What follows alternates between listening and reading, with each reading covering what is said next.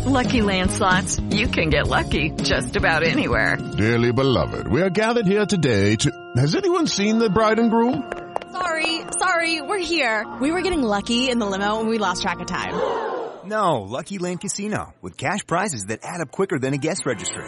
In that case, I pronounce you lucky. Play for free at LuckyLandSlots.com. Daily bonuses are waiting. No purchase necessary. Void where prohibited by law. 18+. Terms and conditions apply. See website for details.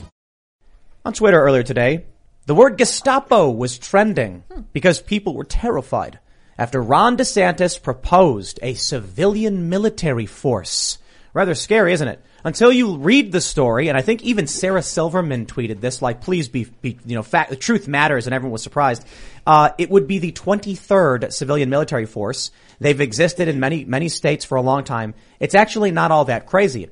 What is kind of worrying is that the tensions between the states and the Biden administration have gotten to the point where Ron DeSantis is like, we can't rely on the National Guard or the Pentagon or Biden to come to our aid in the event of a hurricane or a disaster or something like that. So we'll make a civilian military force. And of course, many of these individuals who are complaining about a Gestapo didn't realize that New York not only has lockdowns mandates, but they also have a civilian military force. But we'll break all that down. It's interesting.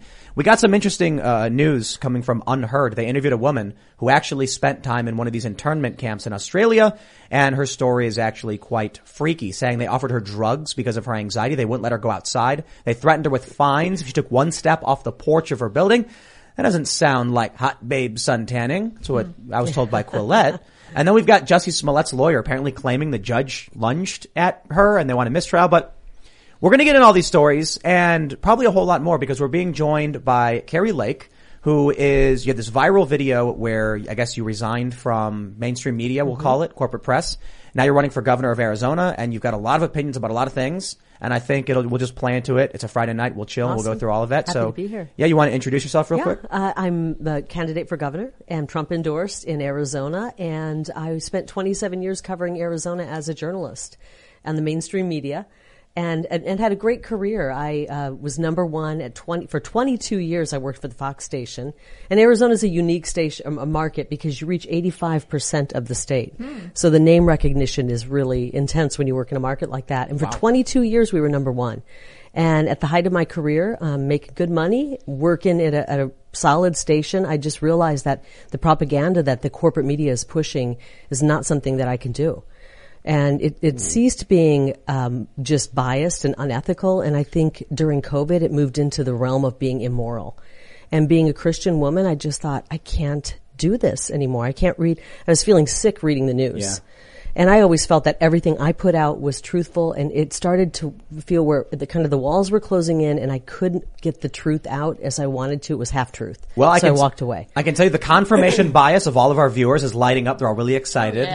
Good. Yeah. I'm kidding. But we'll get into all that stuff for sure. We got Luke chilling. I like to say satanic, but that's just me personally myself. There's a lot of exciting things happening in Florida, and hell, I mean, I soon might join the gator-eating Florida man state guard, especially if Tim starts selling more shorts. That's why today I am wearing my own official shirt, which you could support me if you get on thebestpoliticalshirts.com. The great. shirt reads, "Make Florida America." No, it doesn't. No. Get it right. Make America Florida. Dyslexic. That's something a Florida man would do. All right. Florida man all the way, and thebestpoliticalshirts.com. Thanks for having me. Yo, Ian Carlson here. What's up, everybody? Happy to be here. Good to see you, Kari. Hi. Looking forward to talking and learning a little bit tonight. I have a couple different things to say. Tonight is our 420th episode. I really wanted to have Joe Rogan this episode, but I'm delighted that you're here. I'm so sorry. It's fine. It's not how it works I'll try to do my best. But we're going to have super fun on this episode. And I just wanted to say, I did see a comment from somebody who said they grew up watching you. I think that's really nice. That's great. So I I'm get that stoked. a lot. Yes, a lot, yeah. I'm really So excited about it's our 420th episode. That's right. We're gonna need 69,000 likes. Yes! So smash that like Let's button. go. We're not gonna get that, but sure.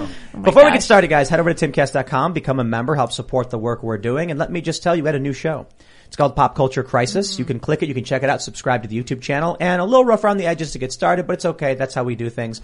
This show is basically talking about movies, video games, books, Spider-Man, to give everybody a chance to get away from the crazy political space. And we don't want everyone to get wrapped up just in this like dystopian nightmare. We want some positivity. And you guys know Spider-Man, the new movie, just broke Endgame and Last Jedi pre-sale numbers. I think it might be the biggest movie of all time. I'm excited for it. And it's not very political. It's not critical to the health of the, well, actually, it might be relaxing and watching entertainment. That's why we made the show. And we were able to do it because you guys support us on this show and you support us on timcast.com. And you can also pick up our poster and t-shirt by going to timcast.com, clicking store. This is a poster that is trolling the entire nation and continent of Australia. It says visit Howard Springs, and it's two people chilling on the beach wearing masks with razor wire as a man flees from a police boat.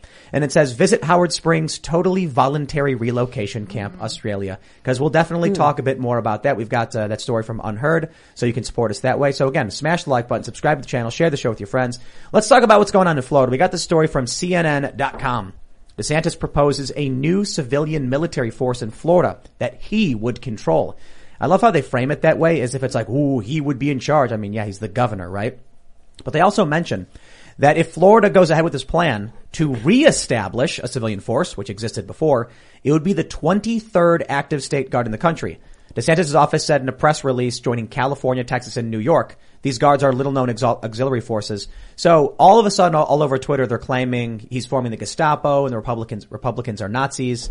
And when I saw this tweet from Sarah Silverman where she was like, please read the article, The Truth Matters, I was like, whoa. Something said, Deborah Messing came out and about the Waukesha attack and said it was a massacre, call it what it is. Yeah, that was surprising, wasn't it? Right? But now Sarah Silverman being like, The Truth Matters, I'm like, wow, something's happening. I think in this the country. Holly weirdos are waking up. Holly They're weirdos? waking up, which is good. They need to. You were telling us, I guess, what if you were to become when you are to become governor of Arizona. Thank you. That's right. You're gonna do you were going to do the same thing. Yeah, we've talked about this already. We have the Arizona Rangers, and we would bring them back. I mean, right now they're kind of a force that helps out volunteer great men and women, but we would bring them back as a force. We really need our own border protection there because the Border Patrol is not able to do their job right now. We have a border crisis happening. I'm sure you're aware of it. I know you're thousands of miles from the Arizona border. We have had many journalists and witnesses on the show talking about the crisis. And I think Florida is also sending its police forces down to the border to help Texas enforce its border laws as well. And DeSantis had a very interesting comment about this announcement because he said one of the benefits of this guard that it would be, quote, not encumbered by the federal government. Right. That's his exact quote here. That's why I'm like, hey, maybe I could give this a try. He's going to start off with 200 volunteers. He wants a budget of $3.5 million to start up this guard. But when we're at a situation where soon the Oklahoma National Guard might soon become the Oklahoma State Militia because of federal policies, this doesn't seem like an absurd policy. This seems like a policy that is inevitable, in my opinion, especially with how hyper-politicized everything's becoming from my perspective. Well, even if you take the politics out of it, we have a crisis at the border. We have people streaming across. We have drugs coming across and coming into our communities, and they're not just staying in Arizona. It's kind of like the slogan in Vegas, what happens in Vegas doesn't stay in Vegas. Is that what it is? It stays in Vegas. Hopefully it stays Vegas. there, yeah. Okay. What happens in Arizona doesn't stay in Arizona when it yeah. comes to our border. It really does spread across the country. So it's important for the whole country, but we need to work with, and if I were governor right now, unfortunately I won't be governor until January of 23, Tim, but this problem can't go on until then. We're not going to have a country. And so we need to do something now, and our current governor needs to work with some of the friendly red states and say, hey, can we borrow some of your law enforcement, bring them down, help us protect the border, and let's start building the wall right now. What is Joe Biden going to do? Come down and arrest us? I was watching a clip from CNN that was on Reddit, and it was a panel with a bunch of Trump supporters, I guess, and it was making fun of them. Because this little old lady said 3 million illegal immigrants voted in the election. And it was I can't remember who, I think it wasn't Dana Bash. I can't remember who was interviewing them, but a CNN woman, she goes, you really believe 3 million illegal immigrants voted in the election? She's like, yes, the president encouraged them to vote, blah, blah, blah. And here are these two groups of people saying things, and CNN, she's like, I looked it up, it's fake news, whatever, it didn't happen, I get it. And I'm sitting there like, they're both missing the mark. The fact of the matter is, every single illegal immigrant in this country adds voting power and does impact the presidential election. Quite simply, when we vote for the president, we are not voting as individuals in a popular vote. We are having our states do an electoral vote. Electoral votes are based on congressional districts. Congressional districts are apportioned based on the total population, not total citizen population. That means if Arizona sees a massive influx of non-citizens into dense urban areas, when they do the census, the dense urban areas get extra congressional seats based on non-citizens, which adds equivalent voting power in presidential elections. So I believe there were some estimates that California in the past got 1 extra electoral vote because of their illegal immigrant population. So no. I don't believe illegal immigrants are showing up in mass by the millions to vote in the elections and no one's catching it. But I do think it's fairly obvious. Whether you want to argue that or not, the point is, outside of it, we know that if they do the census and there's no citizenship question, then you are going to get congressional seats that are being allocated specifically to non-citizens. So, yeah, they're effectively getting their voting power in. And President Trump wanted that question to be asked, are you a citizen? And the courts ruled against him on that. So, I mean, we had people voting who shouldn't have voted. Hello, it is Ryan, and I was on a flight the other day playing one of my favorite social spin slot games on ChumbaCasino.com. I looked over at the person sitting next to me, and you know what they were doing? They were also playing Chumba Casino. Coincidence? I think not. Everybody's loving having fun with it. Chumba Casino is home to hundreds of casino-style games that you can play for free anytime, anywhere, even at 30,000 feet. So sign up now at ChumbaCasino.com to claim your free welcome bonus. That's ChumbaCasino.com and live the Chumba life. No purchase necessary. VGW. Void where prohibited by law. See terms and conditions. 18+. I believe, in Arizona. And we had the forensic audit, and to me the biggest problem, it was multi-layered what happened there. You know, you just look at the mail-in ballots that didn't have a signature, had a little scribble. They weren't checking. They weren't verifying it. Yeah, they weren't verifying it. And when you look at the number of questionable ballots out there, compared to what the margin of the victory was, there are way too many questionable ballots to say that one person won and one didn't. This is what we actually heard from Matt Brainerd. We've had him on the show several times. And he's never come out and at least to us, made a definitive and hard statement. He's always said there are questions based on, how many votes. I don't know how to phrase it properly because I don't want to put words in his mouth. I'm trying to be very careful for his sake. But he was basically saying we can't know. These things need to be looked into and investigated because these right here are red flags. Well, if one person won, and I'm trying to be very careful because I know YouTube has a bunch of issues. If one person won by 10,457 votes and you have hundreds of thousands or even 100,000 or 200,000 questionable ballots that could have been problematic, and I'm being careful with my words here, then you're looking at, 300,000 problematic votes and the margin of victory was just over 10,000. So issues. How do you resolve something like that? Like, are the courts in Arizona going to go and investigate this? I know there was a big audit. I am for expanding the forensic audit to all 15 counties because even counties, and here's the deal. Trump supporters would never want Trump to win in a questionable way. I want my guy to win, of course. But I don't want him to win at the risk of throwing our elections into tumult. And I want secure elections that we can have faith in. And that's what I plan to do as governor. I think that's one of the reasons I got President Trump's endorsement. He knows that we're not going to sweep 2020 under the rug. We're going to take a look at it. We have this forensic audit that was done really well, despite what the fake media and the corrupt media is reporting. And we're going to take everything that we found from there and we're going to fix it. I'm a mom, so I do lists and I check them off and to-do list. And it might not happen before the 2020 because I don't think we have enough strong leaders in office who are going to say, you know what?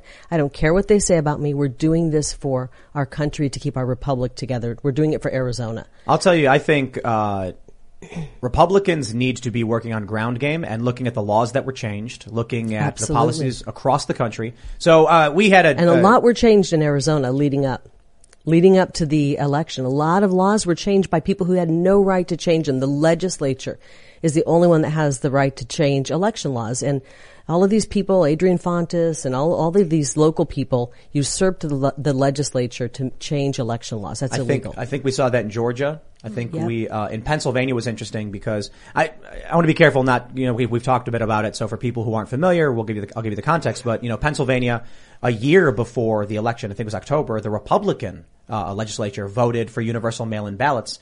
And initially they were going to call it, I think they were going to say universal absentee or something. And then they realized it was unconstitutional because the Pennsylvania Constitution specifically says you can't do this. So they stopped, pulled it back halfway, and then changed some wording and pushed it through. And a lower court judge actually said, hey, that looks like it's not constitutional. When it went to the higher court in Pennsylvania, they said, you're too late, have a nice day. They didn't even rule on it. So I think the big play for Republicans coming into 22, there's two big things I think people need to do. Looking into everything you've said, for one, I definitely think matters. But in order to get to the point where you can get that investigation and make sure you're getting legitimate information, getting a legitimate investigation, not that I'm not saying the forensic audit didn't happen, I'm saying the power to actually look through these things, enact things. Primaries. Make sure the establishment Republicans, if you're voting Republican, aren't the ones who are going to get back in and then just jam everything up. Voting locally. So people who are in Arizona need to be thinking about their state senators, their state representatives, their governor, school board for sure. Because you look at a lot of what happened when it comes to the presidential election, and I tell people this: it was Time Magazine, I think, right? The shadow campaign to fortify the election. There's an article they wrote, and they talked about lays it out. They talk about changing laws, they talk about changing rules, they talk about ground game, they talk about activists going out, and I'm like, that all right there is laid out for you. If you want to address those things, you need local politicians, you need state level politicians, you need to win your legislature, you need to win your governorship, and you need to win even your council, your school board especially. But a lot of people are just looking at Congress, thinking that if I vote for my rep in Congress, it's going to affect these things. That ain't it. It's from the ground up, basically. Right. We look at, and we're seeing it huge in Arizona right now with school boards. And I'm going to admit, I thought I was a really informed voter for years. I've always voted since I was 18 years old. And, but I never paid enough attention to school boards. And we have a situation in Scottsdale where we have a 27-year-old guy, unmarried, no children, living with his parents, who's on the school board, making a lot of decisions about our children.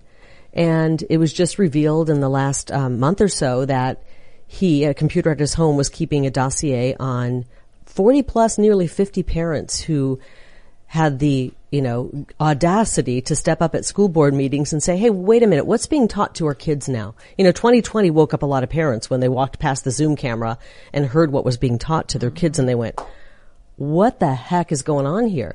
And so they start asking questions, and this guy, who's the president of the school board, again, 27, no kids in the school district, starts keeping a file on them. But I mean, what was he doing? Was he like stalking, pulling up background information? He's saying his dad did it, but it was on the computer at his home. Pulling up all of the people who spoke out, the moms, pulling up very detailed information about the family. So it would be, if you spoke out and you had a divorce in your family, the divorce decree. Now, this took somebody to go down to the courts, pull a 1,000-page divorce decree, a lot of private information. This is one of my friends whose divorce decree was pulled up. Information that even their children didn't know. Because, when you have little ones, sometimes you don't want them knowing all of the nitty-gritty details of what led.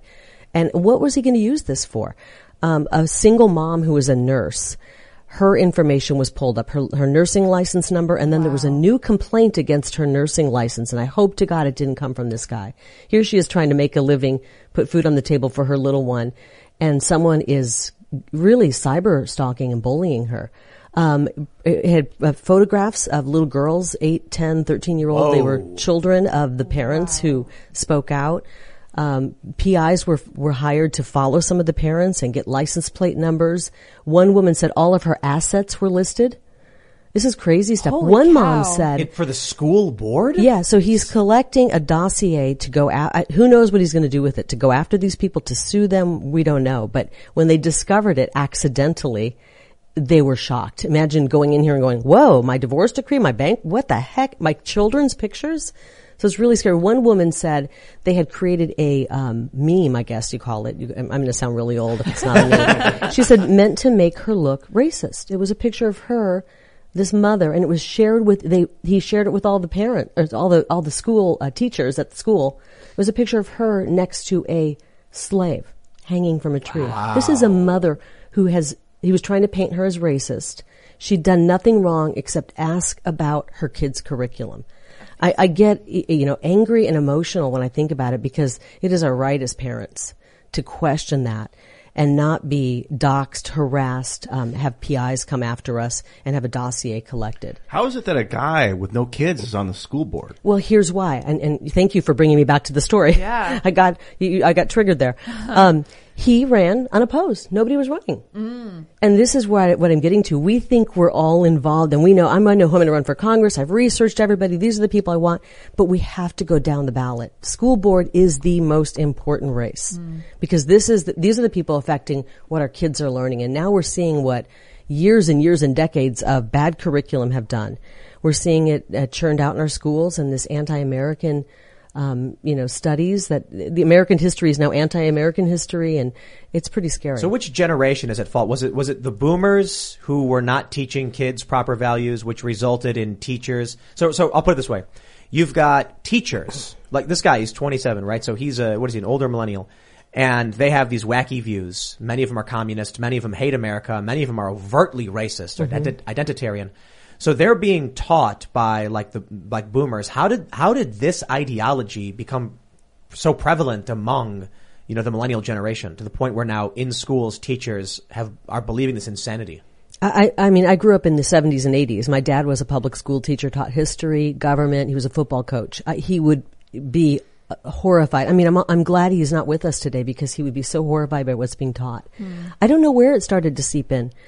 I really don't, but I think I know that a lot of people, probably your age, what were you taught, Tim? How was history portrayed to you? It's funny because I always see these things on Twitter where these woke millennials are like, they don't actually teach people in school about slavery, Jim Crow, and the Trail of Tears, and I'm like, I was taught all of that. Yeah. Like, I don't understand. Like, I went to... But were you taught it where you continued along beyond that? I mean, obviously those are really deep scars and very difficult moments in our history. But was it continued as history continued to be taught and the years moved on and you're moving through what happened in our history? Was it always that the European settlers are always the oppressor or people who are white are the oppressor? Never. And it was interesting, though, because it was very Eurocentric history, of course. I mean, we're a nation that has founding in European colonization. But I remember, being taught about Christopher Columbus when I was a little kid. I tell the story, how he discovers America. And my mom was like, Leif Erikson was here first. Norwegian, right? Yeah. Are you Norwegian? No. Okay. My dad's Norwegian. He's like, Leif Erikson, not Christopher Columbus. That's right. But hold on. And then my mom was like, there were already people here. Right. Like the Native Americans crossing the Bering Strait. So who discovered it? To say it's discovered is to be from a perspective of Europe. Now the interesting thing is that perspective I get from my mom, she never said, and that's why white people are evil. No, she was like, well, the European historical perspective is how they came to discover America, but there were other people here, they have their histories. And it was just like, interesting. It's very, pragmatic and more objective. But what you're getting from the woke millennial generation and these teachers is, and because they came here and it was conquest, these people are all evil. Colonization is evil. It's white supremacy. It's. And where does it end? I mean, we keep teaching this. What is the goal of that? I think it's the division. I view it like fire. It's consuming. It's destroying, and it has no real directional end. If you look at traditional American values, it was moving in a direction towards something. Civil rights emerged. You ended up with. Civil rights is really a great example of this. Innocent until proven guilty. This is something that's rooted very much in the Bible. And I know a lot of atheists and a lot of, leftists don't want to recognize that, that's where it came. It really did in the story of Sodom and Gomorrah and Lot. So you actually had over a long period of time, the bad things that came with these traditions being removed as people don't tolerate the violence anymore. A good example is how dueling eventually stopped happening because the younger generation, there was one young generation that said, hey, you guys just killed each other over a fight. That's dumb. And so they stopped doing it. Then we end up as a country that starts with slavery, but, within 80 or so years, we're going to fight a bloody death, to make sure we end this. Then you get civil rights. We were actually doing a really great job, but a lot of it was rooted in a Christian moral framework. Whether people like it or don't, that's literally the framework that was, set upon. The Judeo-Christian tradition. But now what we have with wokeness, something completely separate from that moral framework. And they don't believe in innocent until proven guilty at all. I mean, we just had a story of a Black Lives Matter activist. His name is Cortez Rice, showing up at the judge's house, apartment in the Dante Wright case. He's subsequently been arrested. I don't know, $50,000 bail. He went to the home. It was reported.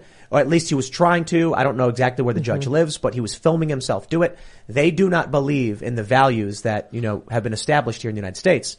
So what I see is that kind of behavior is very much in line with what we saw with the communists, but also the fascists. And it was David Graeber, the late David Graeber, who said that a sect of the left has embraced the fascistic ideology, there is no truth but power. And so now what we're seeing is, when I often talk about how there's two different realities, in the United States, and that's why left and right seem to be meaningless. Like, economically, I'm actually rather left. I think universal basic healthcare, things like these, very nuanced. We have to get into an argument about them. But, however, I find myself hanging out with independents, libertarians, conservatives, and disaffected liberals because I think what separates us from, the rival, I guess what you would call the left is our moral framework tends to be rooted very much in Judeo-Christian values, even though we aren't theistic. I'm not a religious person, but Bill Maher is a good example. His values, free speech, innocent until proven guilty, these classically or traditionally liberal values are rooted in Judeo-Christian moral frameworks. That doesn't mean you have to agree with, the Bible or the Torah. But if we tear that apart, then we don't have a country and then we have chaos. But you can be Democrat, you can be libertarian, you can be conservative, you can be Republican, whatever. But we all have to agree that the freedom of speech, innocent until proven guilty, that the system we have, which the U.S. Constitution, is the greatest system out there. I mean, there's nothing better. And if we can agree on that, but what's happening now is you have people who are on the left. And I worked in media for 30 years, 27 in Arizona. I know journalists who are for censorship. That is shocking to me. This is the craziest thing to me. They're for, and it's like the First Amendment, freedom of speech. No, they're for censorship. There's a group called Free Press. And I knew several people from Free Press.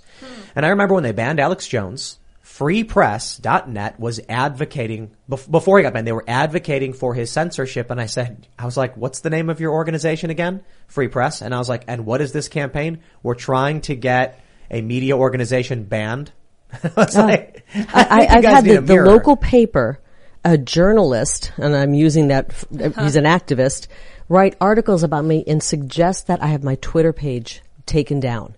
I can't remember what it was. Was it over something like talking about ivermectin, hydroxychloroquine, and suggest that that I be completely banned from social media. And this is a journalist. With Lucky Land Slots, you can get lucky just about anywhere. Dearly beloved, we are gathered here today to... Has anyone seen the bride and groom?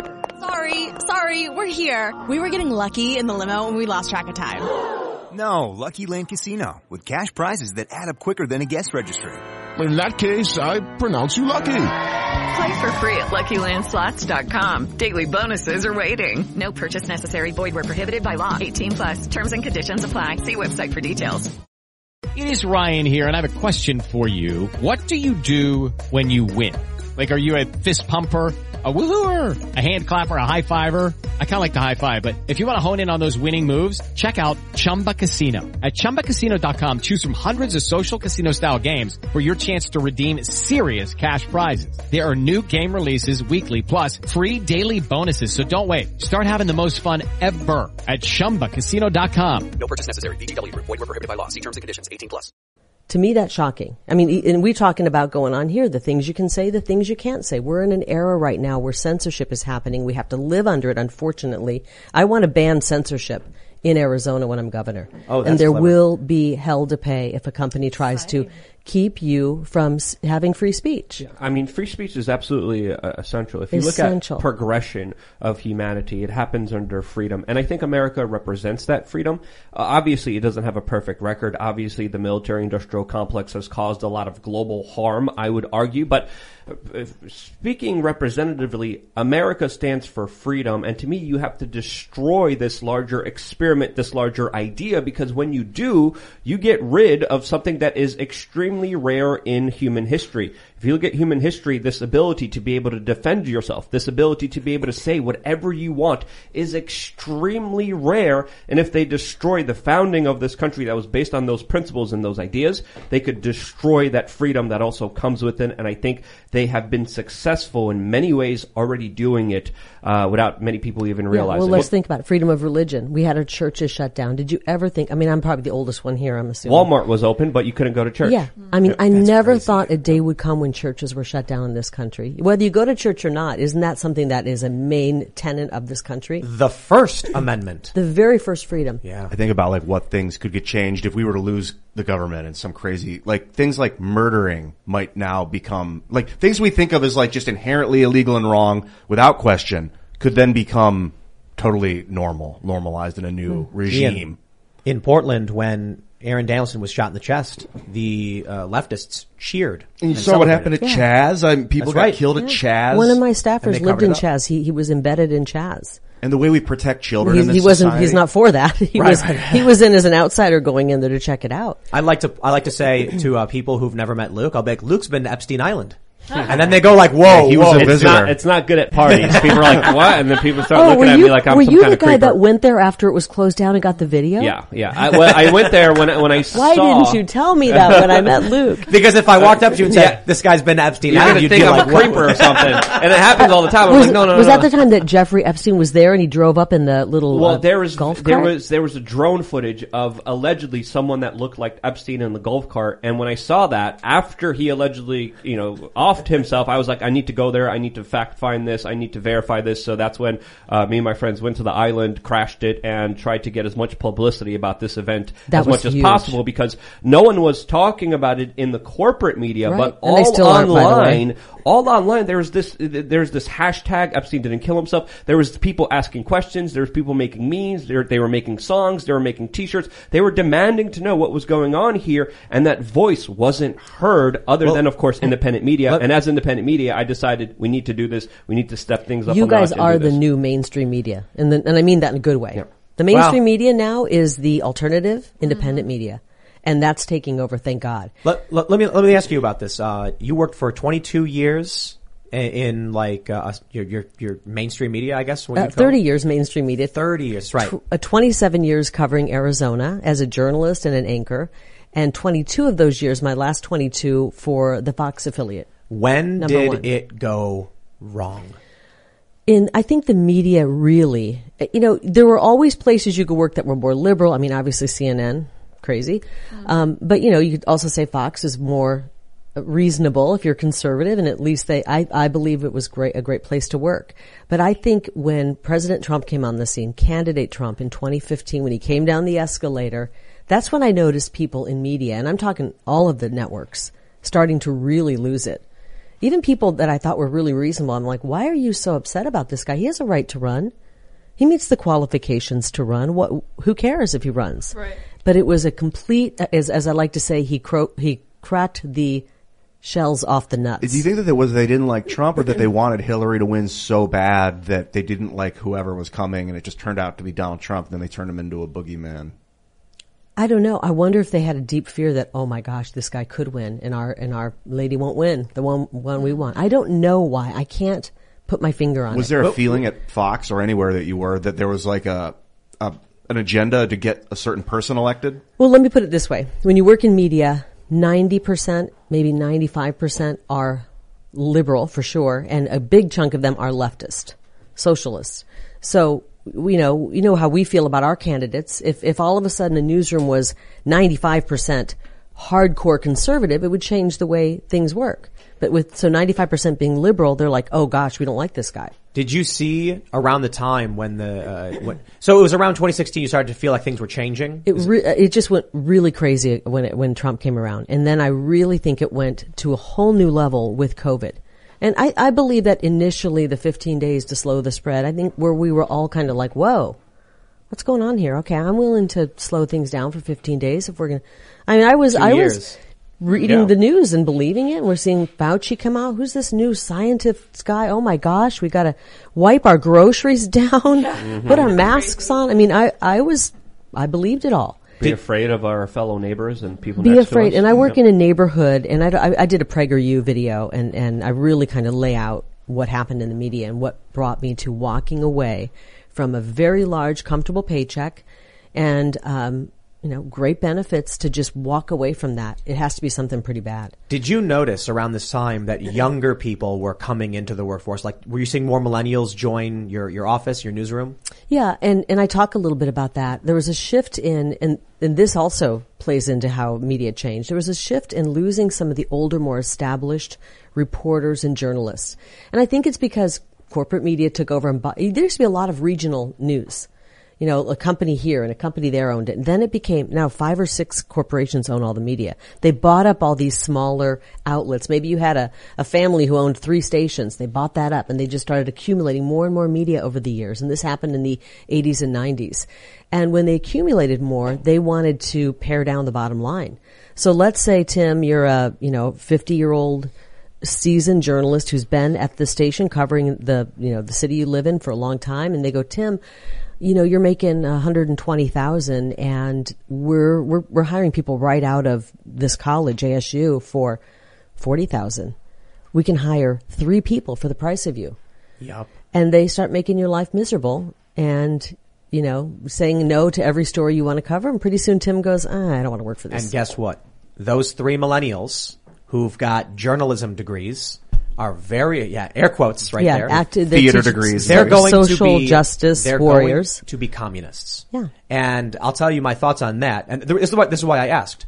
Based on what I had seen when I was working for some of these companies, it was when they were bringing in more and more young people, younger millennials, is when they started to have a bigger influence on the culture.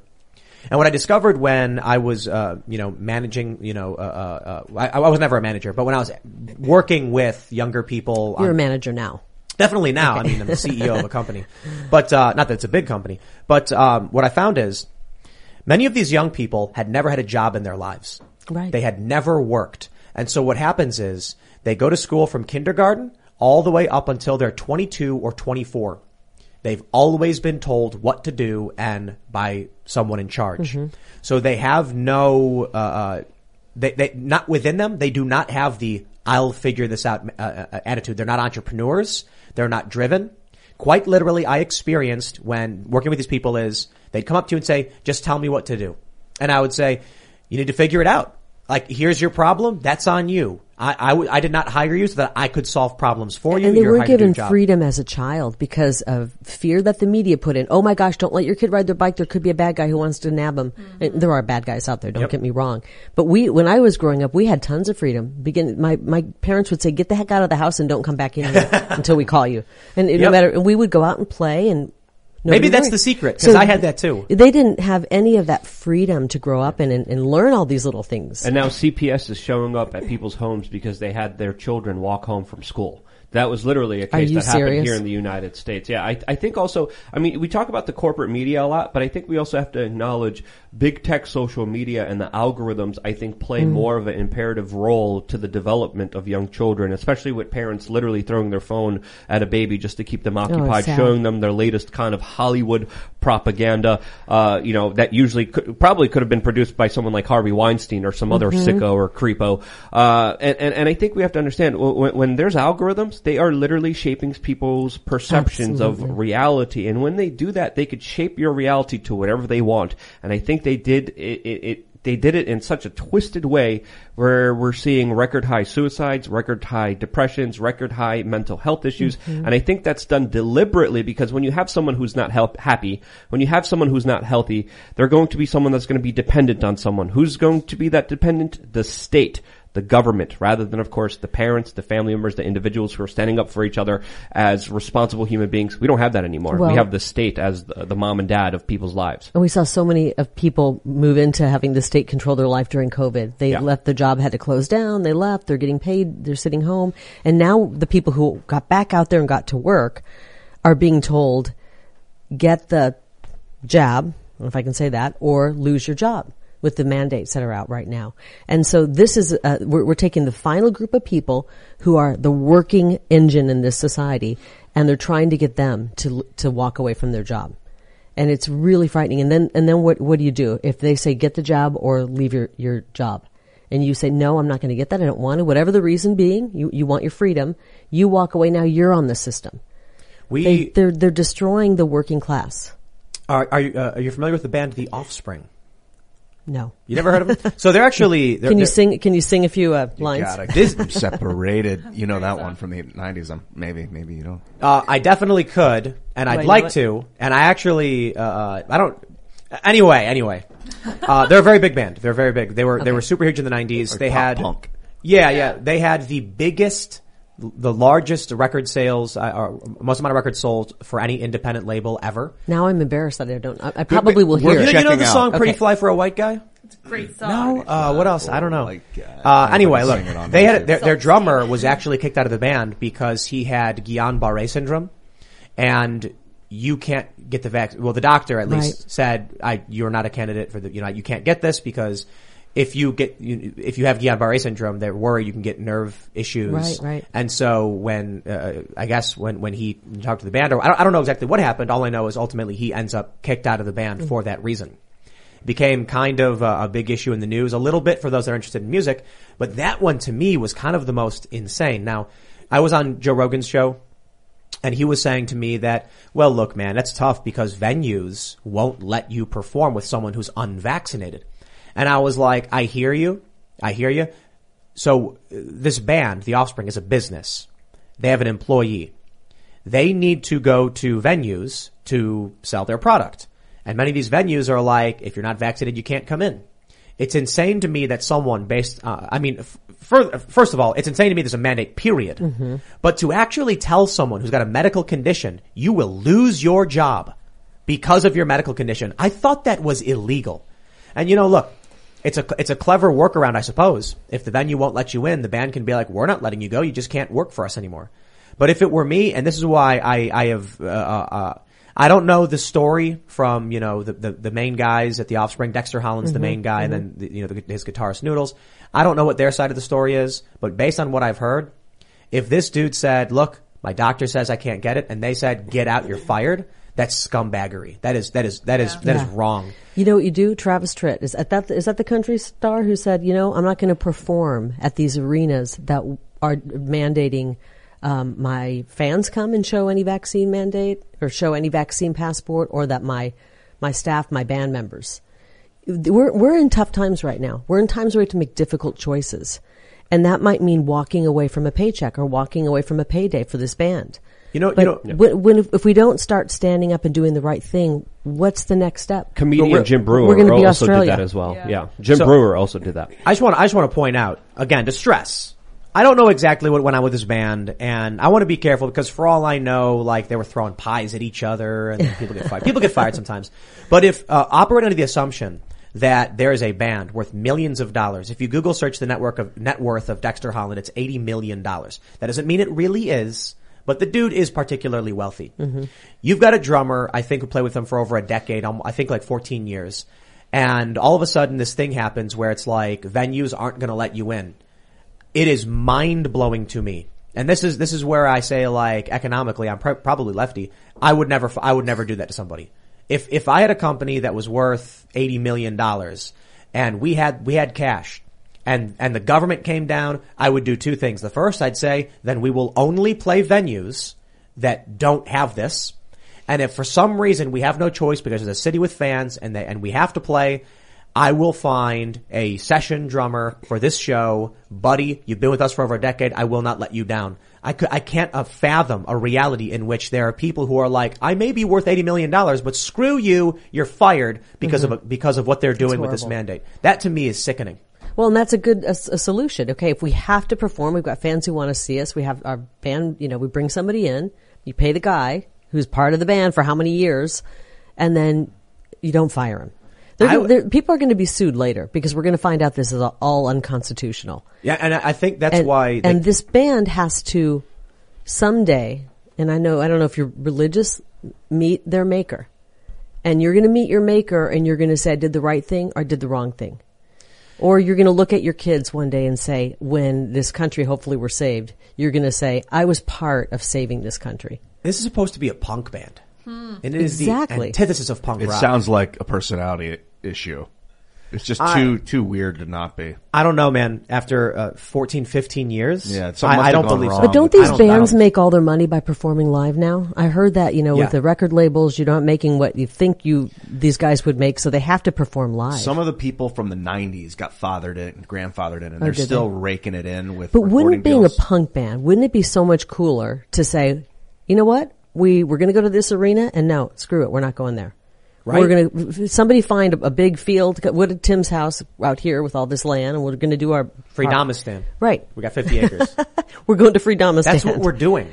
And that's why Luke came up with the name. This is our Freedomistan. Are you holding concerts there? We are going to. That's great. Well, hopefully, it's West Virginia, so nobody really cares. You can do anything you want. You almost can. Well, when we drove out here, I was like, is this a Blair Witch Project? Yeah. What's going on here? We are a few miles. Like that. We are a few miles away from where they filmed Blair Witch, apparently. That's what I was told. Yeah. I can't believe how thick the forest is out here. Mm-hmm. That's great. I mean, you can't even walk through it probably without hitting a tree. We had a bear attack. We had a bear. So we have a chicken coop. It's very nice in front of the house. It's bigger than my house. No, that's New Chicken City.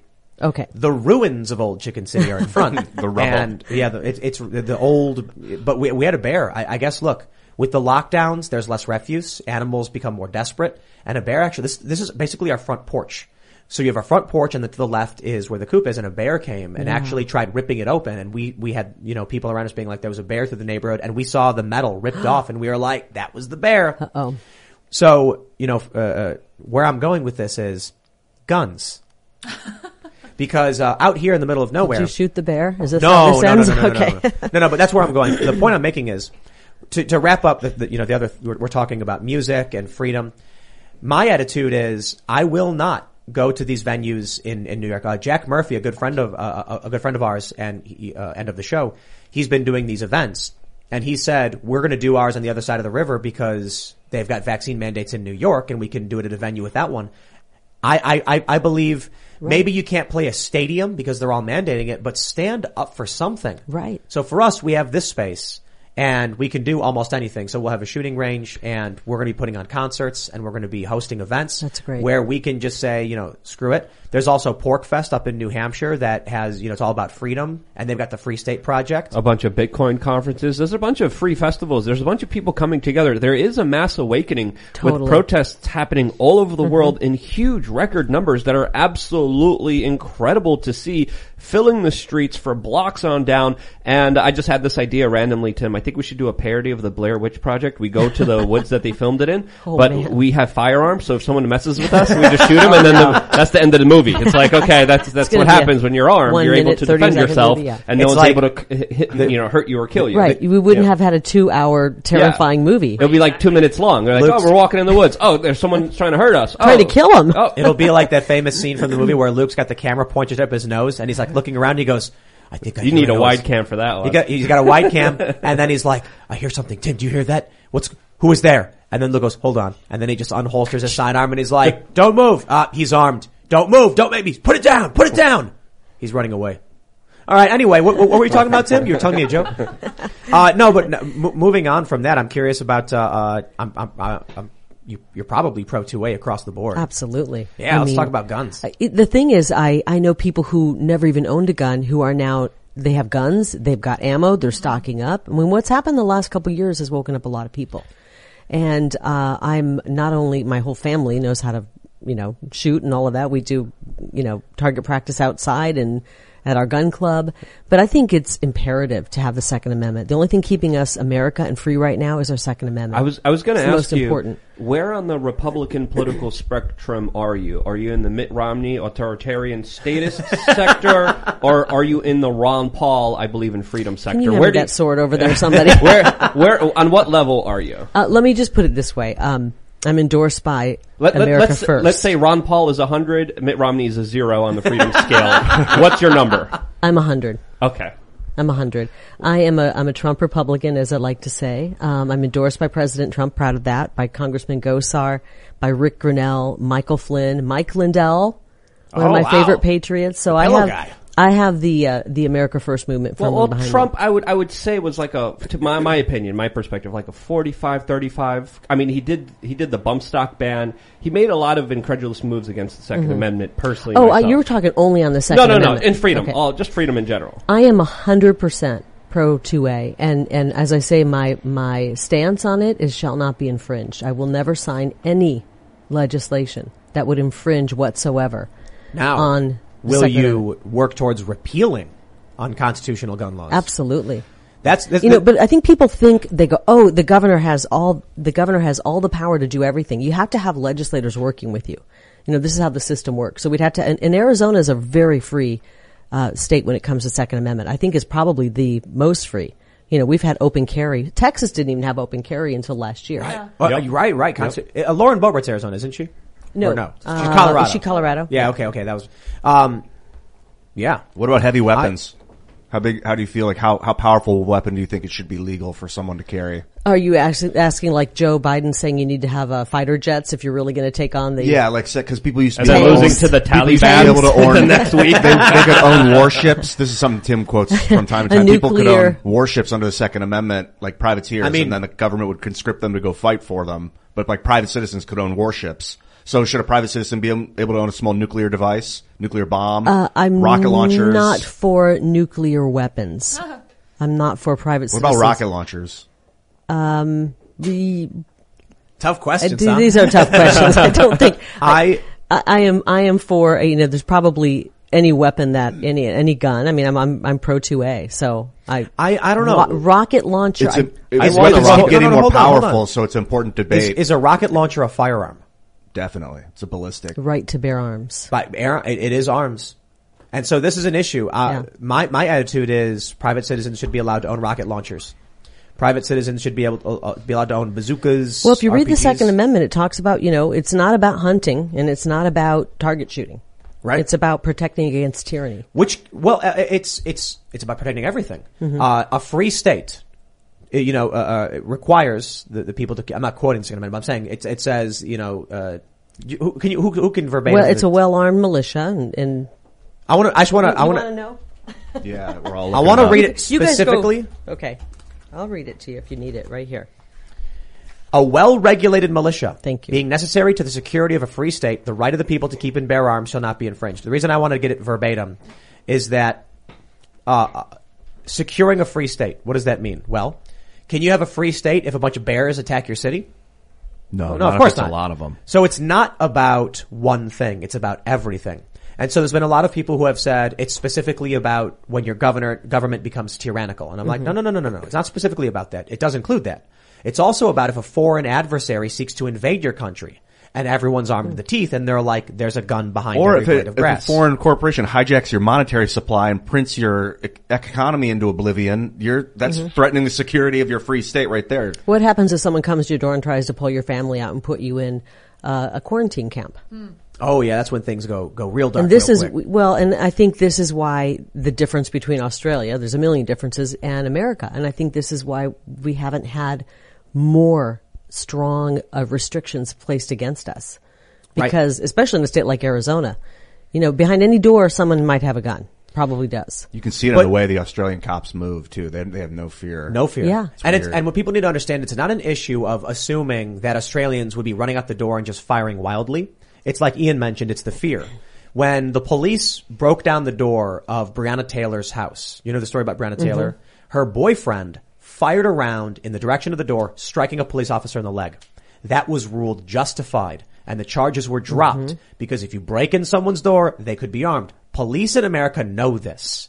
And that means regardless of what the law is, they have to contend with the fact there's an armed population. It doesn't mean that there's going to be a bunch of right-wing nut jobs taking over with guns everywhere and screaming. And, when the government does something wrong, it means the government is scared to make certain moves because it's not about whether or not there's an armed militia showing up at your door and saying, we hereby, declare. It's about the fact that you tried to enforce a red flag law. This happened, I think it was in Maryland, and the guy showed up with a gun, fought the cops, and the cops had to shoot and kill him. Yep. The police understand that when you go to a door, you're not going to get someone saying, okay, you might get a crazy person or not even a crazy person, a scared person. Yes. Breonna Taylor's boyfriend, who just said, someone's breaking into my home, fired, hit the cop in the leg. Hey, that's America, baby. In Australia, again, like Ian said, the cops are fearless. They know they have nothing to worry about. True. There's a video out of Australia where they kick the door and they walk in, start grabbing people, throwing them around. I'm like, that can't happen here in America to the same degree. Certainly there are no-knock warrants. It will never happen. There cops break into people's Maybe houses. in certain They states were breaking where- into businesses a few months ago and shutting them down. But not like that and not. Yeah, to like an that. armed- Yeah, like that. No. There was video What footage. state? Where was There's that? Video, there was, I remember Do you seeing remember? video footage in New Jersey. There was a lady who was in her own private shop doing her own thing, and she was making baskets, I believe, if I believe the story was correctly coming off fresh of my mind. Police officers literally broke down her door because she was open at her place of business by herself and told her to shut down immediately. in New Jersey. In North Jersey, a woman, they closed everyone's businesses and said, you're shut down, end of story. So she started live streaming on Facebook. If you want to buy any of my products, here's what I have. The police showed up and they said, ma'am, you need to shut your store down. And she said, what are you talking about? It is shut down. I'm closed. And they go, no, you're posting things online. Yep. So these things do happen. Yeah, well, I said And not hold- like that. I mean, but- not to the scale that it's No. happening in Australia. Ian, you're still right. New Jersey has possibly the strictest gun laws in the country. You can barely even get a gun in New Jersey, and if you can, there's crazy rules, and I'm pretty sure you can't have a weapon in your place of business. I could be wrong, unless you are like a security guard and you've got special certification. It is difficult and annoying, and so the police in New Jersey are substantially less worried about kicking This is someone's why door it's in. so important to vote for the right people. Oh yeah. This kind of stuff would not happen in Arizona. Although our governor shut the state down twice.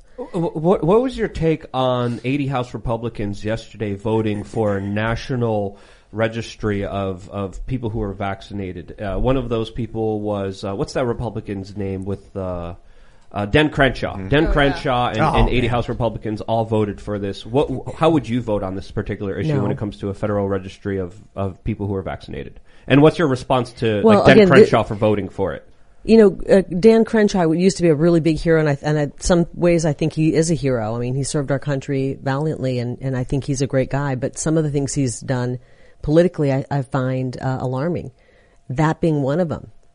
That is a terrible idea. Now, I'm running for governor, I'm not running for Congress, and so this is something that would be handled at the federal level. Of course, yeah. I am governor's not for more, that. Governor's more important. I'm not for that.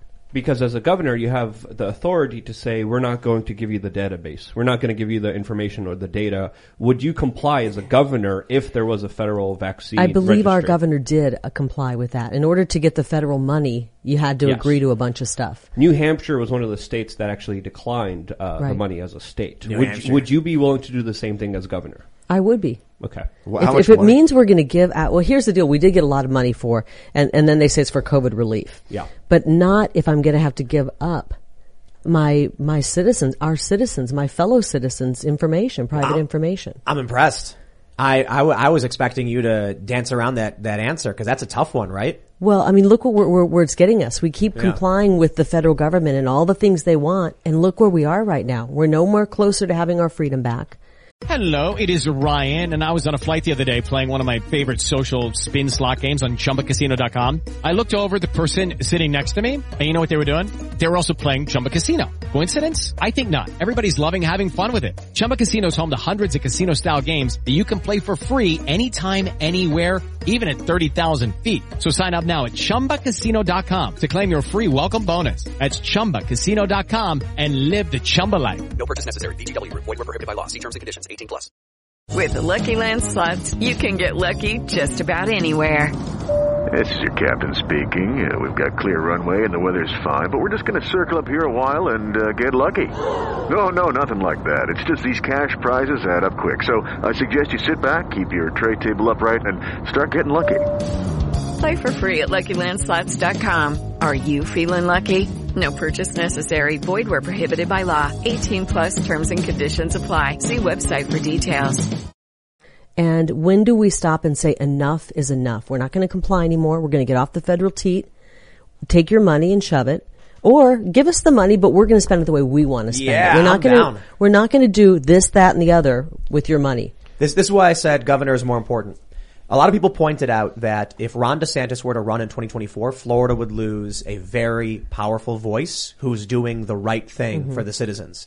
And so he's better working in Florida because he's created a safe haven essentially for people. They're flocking to Florida like crazy, buying up property like crazy. Why? Freedom. Yeah. Monoclonal antibodies for free for people who are sick. Lowest COVID cases. The economy reopened a while back. And Ron DeSantis. You go there and you don't even realize there aren't any restrictions. You're living free. And that's what Arizona is going to be. So I tell people too, especially with the legislatures in the states, if you keep thinking the federal government is your path to fixing your problems, you are incorrect. Ron DeSantis has proven that. Abbott, to a certain degree, he's not perfect. We'll see if he's coming around a little bit. Yeah, maybe Allen West will win because he'll go, he'll go much more like Ron DeSantis. And then when it comes to a potential convention of states, whether it's a good thing or a bad thing, changes can be made if at the state level people vote for. We mentioned this across the board, and also to this point, district attorneys. Very important, big issue. But I think and county attorneys and sheriffs. I mean, we just have to be educated where we're going. We have to be educated. And I believe the America First movement, and we're going to look at who's funding these people. Who are their consultants? People are waking up to it. And you mentioned some people who are still asleep, like the person you talked about earlier. A friend of mine. Yeah. We're not going to name names, but who's just completely unaware of anything. But I think a lot of people are waking up and who were never involved in politics. We're seeing them when we do events. We have a movement afoot in Arizona. We do events that thousands of people come out to. We do rallies and, all kinds of rallies. And people come up to me and say, I am embarrassed to say this, but I've never voted before. And I'm whatever age, 50 something. And I'm voting. I'm so worried about where this country, I've never been politically involved, but I know who's running, who their consultants are, what's behind them, what they believe in. So there's a lot of exciting things happening. I'm actually very hopeful for the future. I was at a Trump rally in Fort Lauderdale back in 2016, and every single person that I talked to had said, like, I'm either independent or I've not voted before. And I was like, you're at a Republican rally, and they were like, Trump's different, man. It's, a lot of these people felt like Mitt Romney, like you saw the disdain that this Luke Rudkowski has for the Mitt Romneys of this country. But Trump supporters do too. They despise him. I do too. And Jeff Flake and John McCain. I mean, we saw a lot of that rhino, and we have that in Arizona. We have a deep, deep swamp in Arizona. And, people go, don't say rhinos. Well, that's what they are. Actually, I disagree. I think you're the rhino. You think I'm the rhino? But you know what I mean by that? Why? That the establishment, the Republican Party, has always been this feckless, weak, and, in my opinion, well, ineffective. And what's happened now is a bunch of people like Trump, like DeSantis, and like you have come in under the umbrella of Republican, representing something with principle. Mm-hmm. And that's why I say, I think you don't want you see what I'm saying? I'm the conservative running. I'm a conservative running as a Republican. Exactly. Because the Republican Party, I do believe, is the party of Trump. It's the Trump Republican Party. Now it is. And that is America first. And, I talk to people who are establishment, and I believe I can bring people together. I was a Republican looking from the outside in before I became a politician, thinking that the party, we had the rhinos and all of that, but I thought the party was more congealed and together. Now that I'm running, I realize it's so fractured. And I believe we can bring this party together, but the establishment has to realize America first is here to stay. And they should love that. We've brought people off the sidelines, people who you mentioned at the Trump rally that I've seen at our rallies who've never voted before. But we want them in. This is what I mean, basically. When I see a ton of people who are not Republicans, who are joining the Republicans, but not because of Mitt Romney is what I think of when I think of Republican. He repels people from the party. It is an elitist, corporatist, anti-American. The Koch brothers were all about the open borders and, bringing in cheap labor to exploit. Even Bernie Sanders opposed it. Trump was not like the rest of them when he came in. So he was a Republican, but just in name, he represented something new. So to be fair, I would say now the party has become the party of Trump. Mm-hmm. And now that is what it means to be Republican. So now I would say I understand when you refer to McCain and these individuals as rhinos, it's because they're the people who don't actually represent the voter base, those who are joining the party and those who are stepping up. It's huge what's happening, though. I mean, it is so huge what's happening. It's very exciting. We go to events and they say, oh, can you come speak at this Republican group or wherever we go? And they call us a couple weeks later and they say, we need to move the location. We usually get 30 people. We have 130. And this is what we're seeing everywhere we go. People are off the sidelines. They're very excited about our campaign. And we have a movement. We have more volunteers than any other campaign in the country right now. It took us only 3 weeks to get our signatures to get on the ballot. It usually takes, to put that in perspective, and I'm new to politics, so I'm like, okay, 3 weeks. Why did it take us 3 weeks? And they say, Kari, no, you don't understand. It normally takes candidates 9 months to get them, and they have to pay for them, and sometimes they don't get them at all. You got your signatures in 3 weeks. It's never been done in the history of Arizona. Well, I mean, so people are excited. When's the election for Arizona? August 2nd. That's the primary. So of next year. Yeah. You're getting a head start, huh? Mm-hmm. We've been running since June 1st, and we've been running like it was October of 22. My staff jokes, it's like we're running like it's the last month leading up to the general election. Do you have a show? Sorry to interrupt, but do you have like a talk show? You'd be great. No, I need one. Yeah, a weekly talk show. On TV for 3 decades. I've thought about doing a podcast, so this is really interesting to watch, but I thought it was easier than this. I thought with just me and a camera and you would bring somebody else in, but this is quite an ordeal. Well, it's the best way to do it because it's not scripted. You talk from your heart. You don't talk from talking points. There's nothing scripted here. And I still got a lot of questions because there's a lot of people that I know that are absolutely disenfranchised with the Donald Trump party. They're not happy that he passed gun control, that he didn't release the CIA documents, that he didn't pardon Assange, that he didn't support his supporters on January 6th. And some people are saying that this is just a two-party duopoly. What do you say to people who are disenfranchised with the left-right political system, which they see as two sides of the same coin that are essentially representing the special interests? I'm disenfranchised with the two-party system as well, but I think President Trump did a really good job, and he did what he could. We don't know everything he was up against. I mean, he was the first one going in as an outsider into the swamp, and people go, well, he hired the wrong people. There's a lot of positions you have to hire, and he didn't have the best people to choose from. He's working in the swamp. Fauci he didn't hire Fauci. And he could have fired Fauci. I wish he would have fired him. But he had him around him. And then what's that guy with the weird mustache? John Bolton? Oh, yeah. I mean, Yikes. John Bolton, I mean, that to me is not just bad people. That's really bad you people. have to go in and you got to hire people, though, and he didn't make all the right decisions, but I think he, all in all, I think he did an amazing job. He's not perfect. I love it when people say about Trump, I wish his tweets would have been nicer, or I wish he wouldn't have been so rough, or whatever they say. And I think he's a New Yorker. The reason we got somebody who was strong enough to go up against the system to beat down all of those, 17, 18, 19 contenders, just one after the next, he brought them down. Crazy. And go in there and have the coconuts to do the right thing is because he was a tough New Yorker.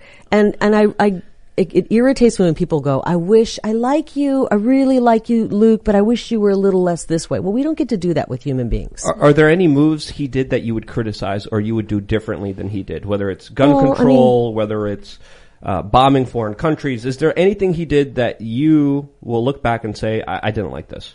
I want to do this if I was in his position. I'm not going to sit here and criticize. Look at him and say, oh, I wish he wouldn't have done this and that. On average, I think President Trump did an amazing job. I don't know what he was up against during each of these pivotal moments when he was making big decisions. He was really up against a lot of people. Media was on him. The swamp was on him. His own party sometimes was on him. And I think he did the best job he could. I think his whole party was on him the entire time.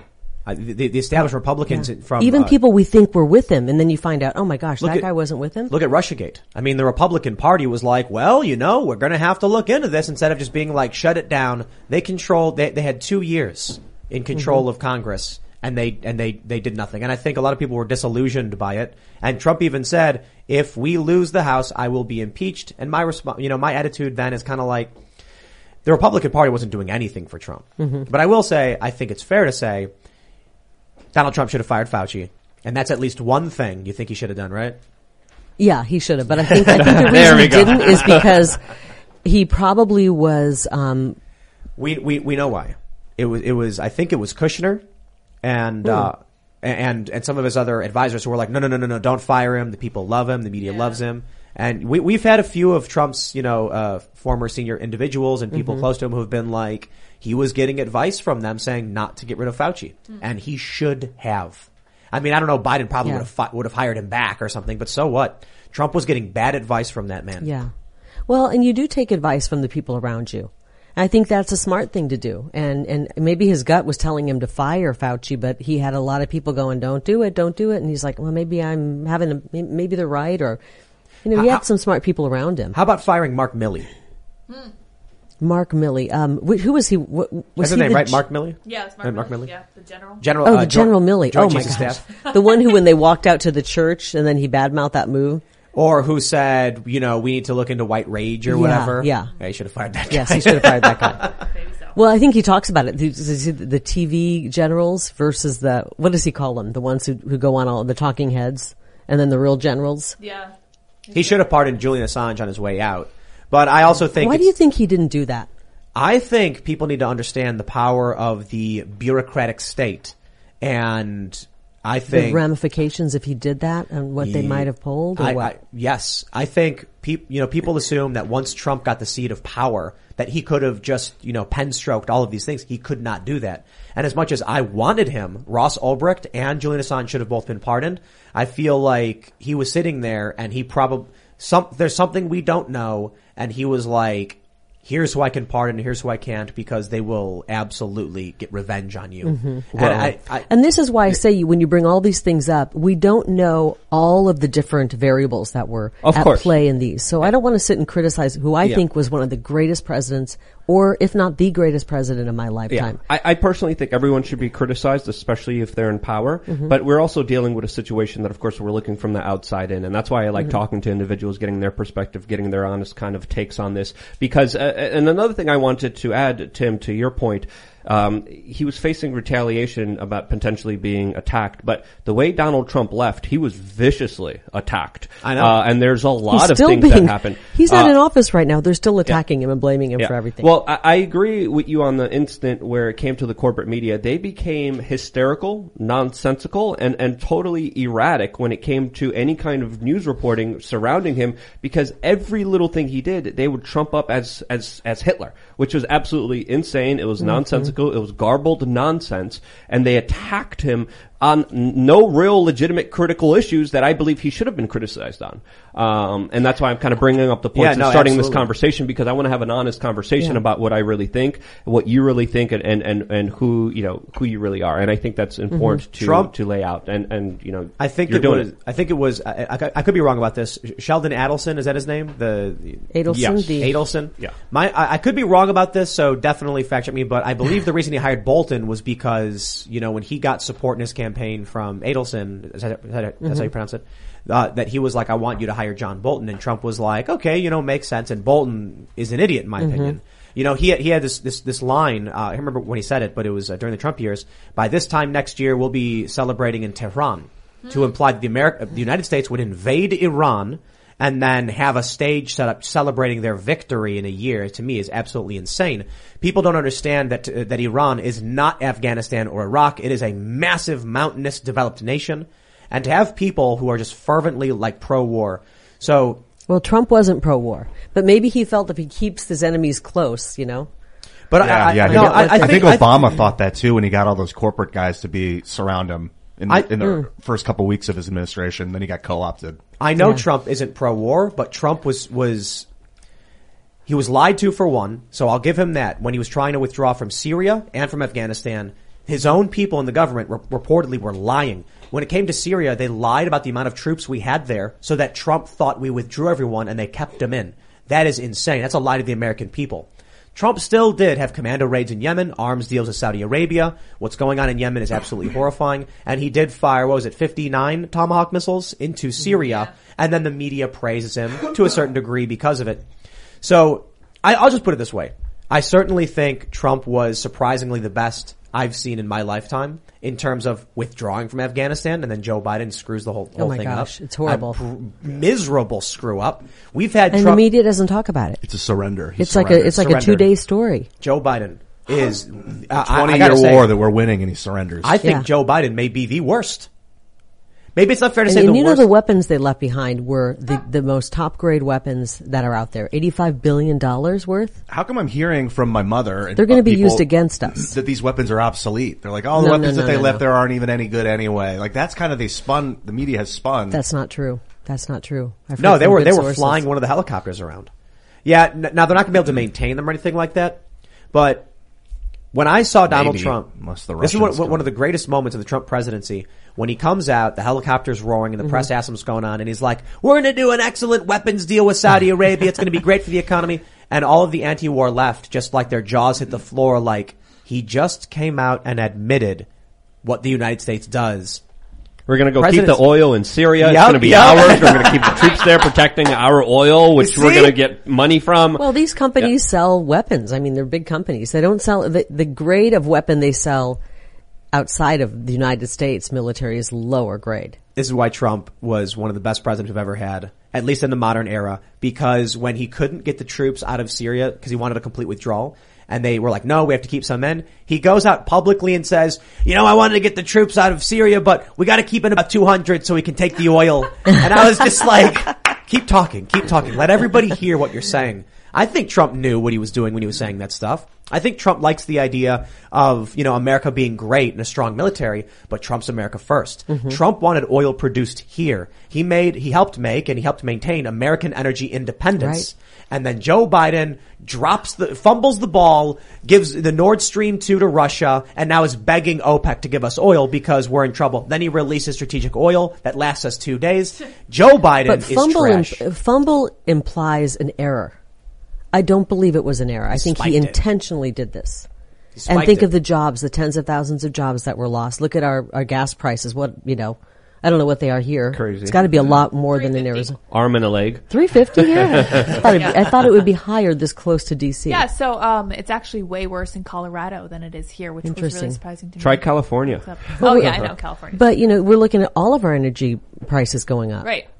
They shut down a coal industry. They're shutting down the coal industry. So we're going to look at all the prices going up. Thank God we have a great nuclear power plant in Arizona with lots of, I believe in clean energy, but I also believe in energy that works. I want to know when I turn my air conditioner on in Arizona, I'm going to get, the air conditioner is going to work. There's going to be power for it and my bill's not going to, bring me under and keep me from being able to feed my family.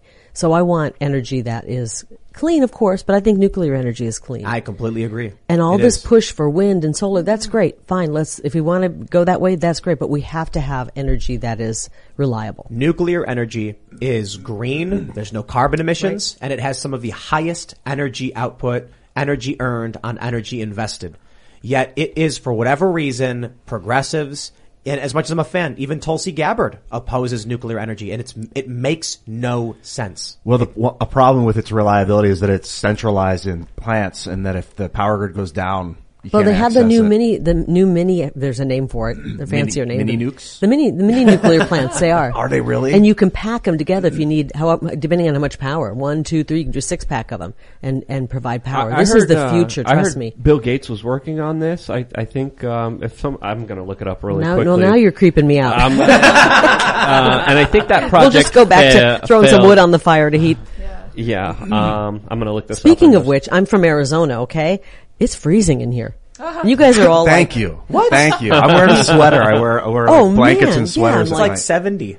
Well, CBS News, Bill Gates' mini nukes, not a wacky idea as energy vision as you think. This is CBS News, so... This is the future. Look into it. 71 degrees in here. It says 70, 67. I think it's 67 in here. That's not reading the right temperature. It's probably 61 in here, maybe. No, 67 is where it's set to. The current temperature is 71. I mean, my room is 74, and it's like 10 or 15 degrees warmer than this room. Well, in Arizona, and this is probably going to shock people, even from Arizona watching, in the summer we keep our air conditioner at like 80, 82. Does that seem really hot? Yes. Yeah. But when it's 110 outside, though?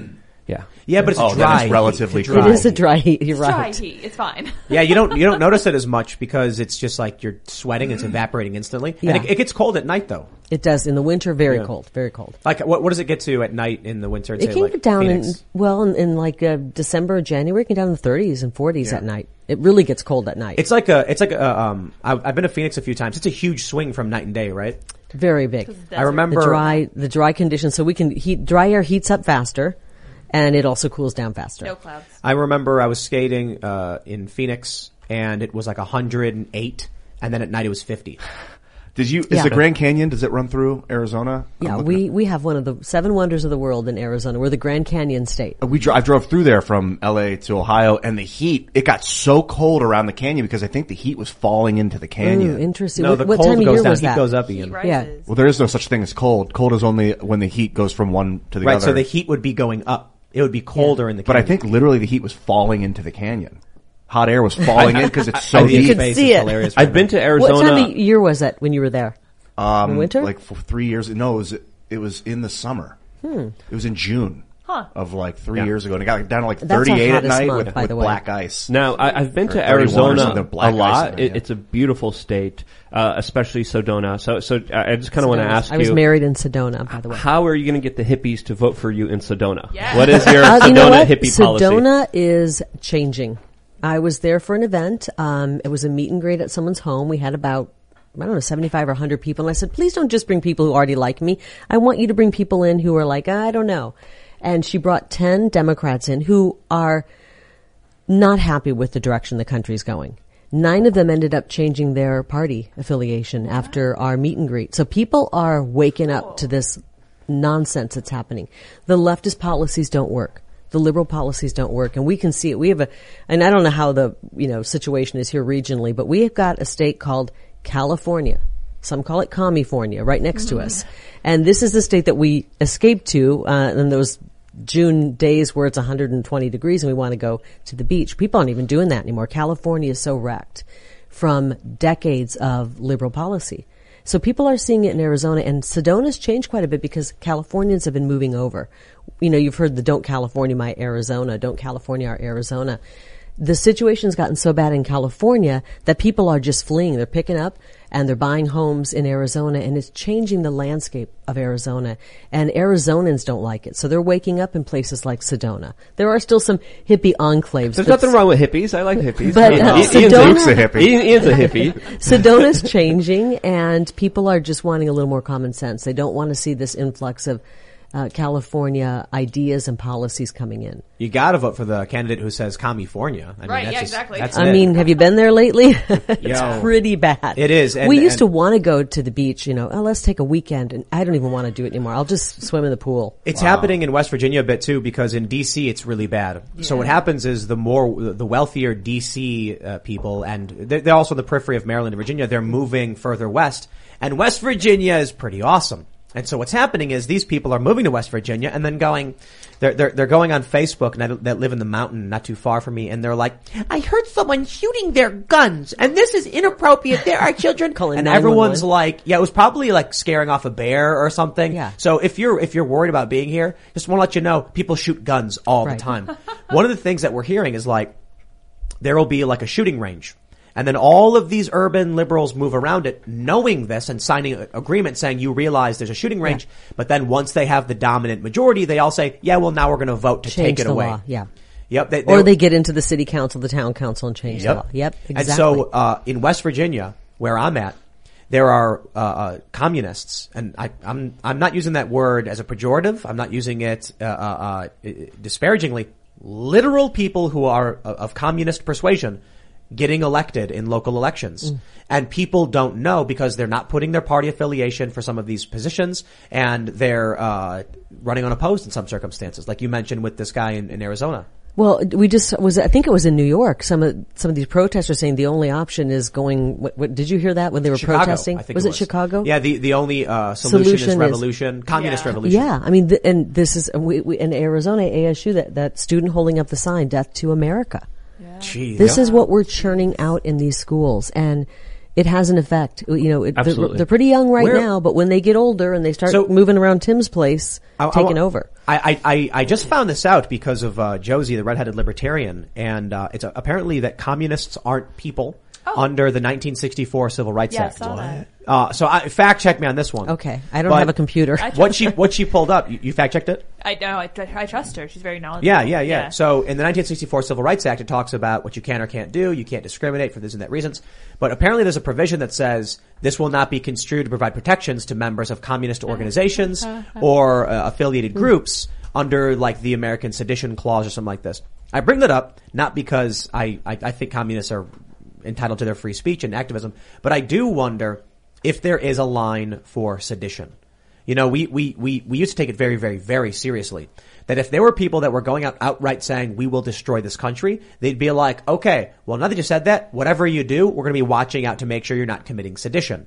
That is, you know, seeking to subvert or destroy the United States. A lot of people incorrectly say treason. No, treason is providing aid or abetting foreign adversaries. I wonder, how do we survive as a country? Because we believe in free speech, even for people who hate this country.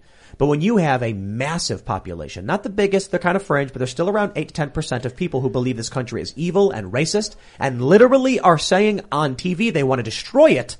If we just sit back and say, okay, then they will. Well, and they're being taught Marxism in schools. We're seeing it in universities. It's not being called that. They don't say, we're sitting you down, class, and we're teaching you Marxism today. They're teaching them the tenets of that. Praxis. And then they start to take on that belief system, that ideology, and they are churned out into our world. Well, the lifestyle. And it's dangerous, and it will kill this country. It will kill this country. So what do we do? I mean, well, we have to start in the schools. We have to stop this curriculum. This is why it gets right down to the most important vote that you place is for your school board. And we've got to get more parents involved. Like I said, this one creep that was on the school board, he still is. We're trying to recall him right now. He got on because nobody else ran.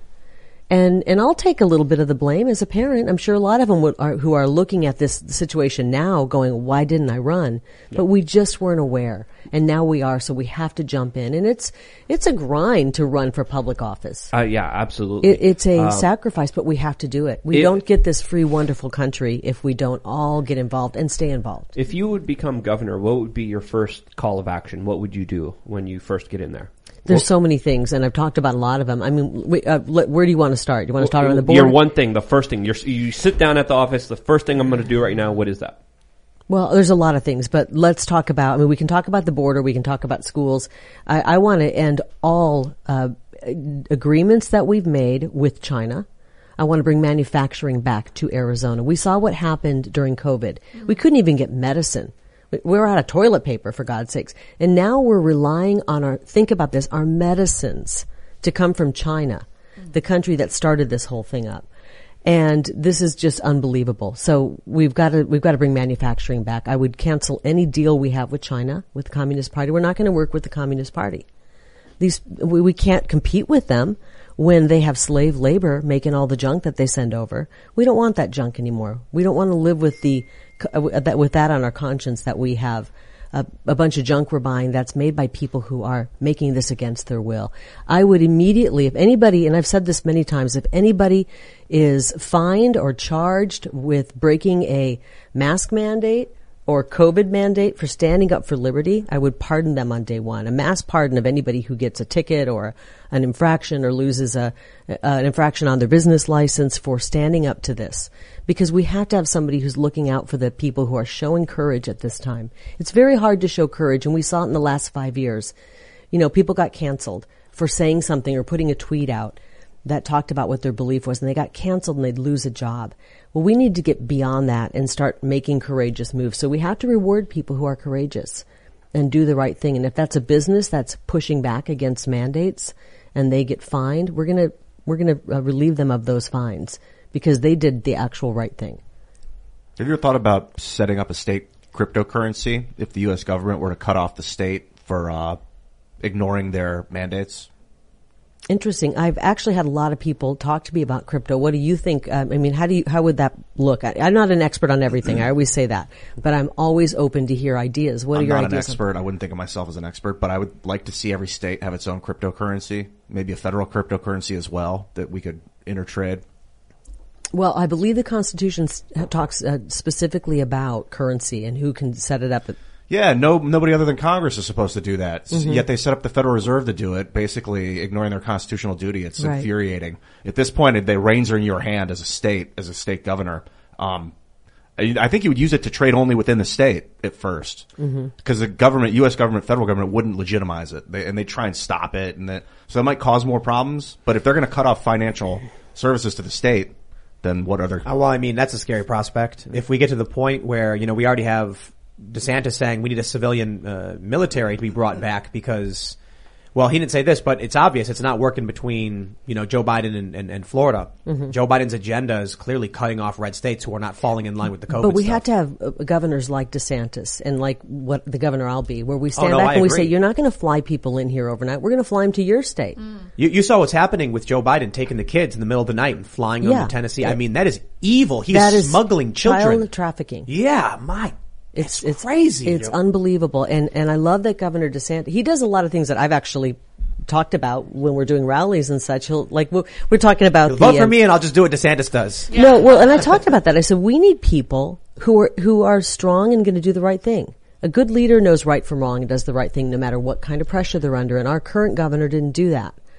He is a Republican, but when it came time to shut our state down, he folded when the leftist mayors of Tucson and Phoenix and Flagstaff were pressuring him to shut the state down and mask our children.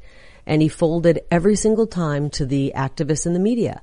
You're sitting there watching going, come on, do the right thing, Governor Ducey, do the right thing. And it was so disappointing. He shut our state down twice. So we need strong people that don't just wait to see what's Governor DeSantis going to do. Okay, people like that, then I'll do it. We need people who are going to do the right thing first. Governor DeSantis might even copy me. And I love Governor DeSantis. So DeSantis can run for re-election saying, I'm going to do what Kari Lake's been doing. No, I mean, he's a rock star. Don't get me wrong. We need more people like that. People who've got a backbone. I'm told not to say balls, so I'm going to say backbone. We need people with a backbone. And, and the problem is we get so many people who run, and it's hard to run unless you have a machine behind you. I'm fortunate. I've got almost 30 years in Arizona. People know who I am. They've invited me into their home. They trust me. I understand the state. I've covered the issues for nearly 3 decades. And I've got huge name ID. You can't put a price on that. I've got 85% name ID in the state of Arizona. I'm running and being funded by the people of Arizona, not the swamp. But if any other person wants to run, they have to find a funding source. That's what I feel like political parties are. Yeah. Like, do you ever think about just shirking political parties completely and even after you're in office? Well, I mean, I think being a Trump Republican, when Trump started out, it was almost shirking the He was like a libertarian, liberal guy that went in and just was like, what party should I pick? This one looks easier, so I'll go that direction. Well, but no, he's a conservative. I mean, I think Trump is a conservative, for sure. I mean, at the time, conservatives didn't like him because they were like, he's a New York liberal. So he's not far left or anything. The establishment didn't like him. Because they were like, oh crap, he might win. But I'll tell you what was really interesting. I think it was Vox who wrote that the Democrats had gone nuts because Trump had stolen some of their core policy positions, like working with unions and the working class stuff. And it's just populism. It's just America first. Yeah. Hey, we're going to help the workers of America. But Democrats were like, okay, now what do we do? Well, the Democrats sold out the worker. Oh yeah, right? definitely. With NAFTA. They sold out the worker. Under Bill Clinton, we started to deal with China. Yeah. The political elite, and when I say that, that's Democrat and Republican, sold out this country and the working man and woman. Even before that, with Kissinger literally sending over all the jobs over to China, getting rid of domestic manufacturing in the United States. Upstate New York, where it's like a graveyard of old factories rusting and falling apart in Michigan. This is what happens when you're not America first. You want to know what I'm just, man, this is gives me hope. White pill, we say. I don't like having politicians on the show very often. I've talked to Lydia about booking politicians. It's challenging because politicians, they give you politician answers. And I think you've been absolutely forthcoming. I'm not a politician. And that's the thing. There's a lot of people and they're like, well, I got to be careful. And I'm like, here we go. I was like, tell us what you want to do. Tell us what you think. But regardless of that, I will say to the people we've had on who have been running, it's been infinitely better than the traditional TV run, fake personality. This is why things are changing. Because you came on the show, we had never talked before this. Lydia books you show up, we meet for the first time. I drive through the woods and I'm thinking this is going to be the end of me. But what happens is we come upstairs, we sit down, we turn the cameras on live, and we just talk. Yeah. No script. No script. It's so funny because my opponents will say, "Oh, she won't talk," and I'm like, "Are you kidding? You need to follow me around." I answer. I always say, "They go, what do you want to talk about?" I go, "Ask me anything." Yeah, I have to ask you this because a lot of people, I'm sorry, Tim, are commenting in your chat room about weed. Yes. Where do you stand on personal use of drugs for individuals and the larger concept of victimless crimes? What's your stance on those issues? Oh, okay. We do have recreational pot use in Arizona, and that's been settled. I think we need to follow the law, though I don't want it getting in the hands of my children. I don't think it's good for their developing minds. So we need to really be strict with the laws on that. I'm not going to go in with and just start revoking laws that the people have passed. But you do have recreational use for in Arizona. 18 and older, is it? Is it 18 and older for recreational? Yeah, 18. No, I think 21? it's 21. Like alcohol. Yeah, I think it's 21. I should know that, but I don't. I don't know, Luke. You thought you had a gotcha, but it was an easy one. It wasn't a gotcha. It's your comment section literally spent weed. Ask her about weed. Ask her about weed. Yeah, I think they want to act like I'm anti-marijuana. If you want to do that, if that's what you're into, great. If you want to smoke cigarettes and that's what you're into and you're of legal age, as long as you're following the law. I want to make sure we do follow the law. Because I do think it's really bad for our young people's developing minds. If they're using that, they're going to school, it's already difficult enough. I agree. That's tough because if you have a law that's a really bad law, that's like the Nazis made laws that made illegal to be Jewish, basically. As a governor, as someone in control and supposed to be like, my job is to uphold the law. What do you do when you come across a bad law like that? Well, I think what you do as a governor is you come in and you start working with the legislature and you say, here are my priorities.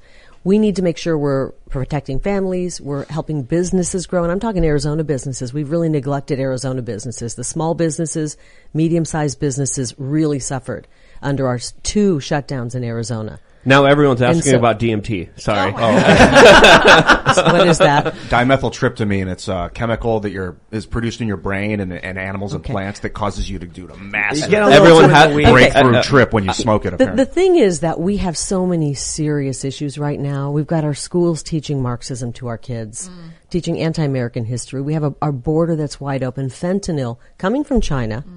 China sending their fentanyl to Mexico for the cartels to run across our border is coming in. We've got defund the police effort going on in our state. Our crime is through the roof, up hundreds of %, 1,000%. Murder rates, violent crime. I mean, I could go on and on. The list goes on. We've got water crisis in Arizona that we have to confront. We have a ton of issues. So, I mean, we can go into all these smaller things, the DMT. These are not a lot more about that in the next couple decades. Yeah, I'm just trying to get a little, the priorities are really securing our DMT, border. it's illegal. It's a federally illegal, considered an illegal drug, but it's, relatively easy to synthesize the body. So that's, whether or not it should be illegal, I guess maybe. So let me turn it back on you guys. What do you think about California and Oregon where you just openly can shoot up drugs?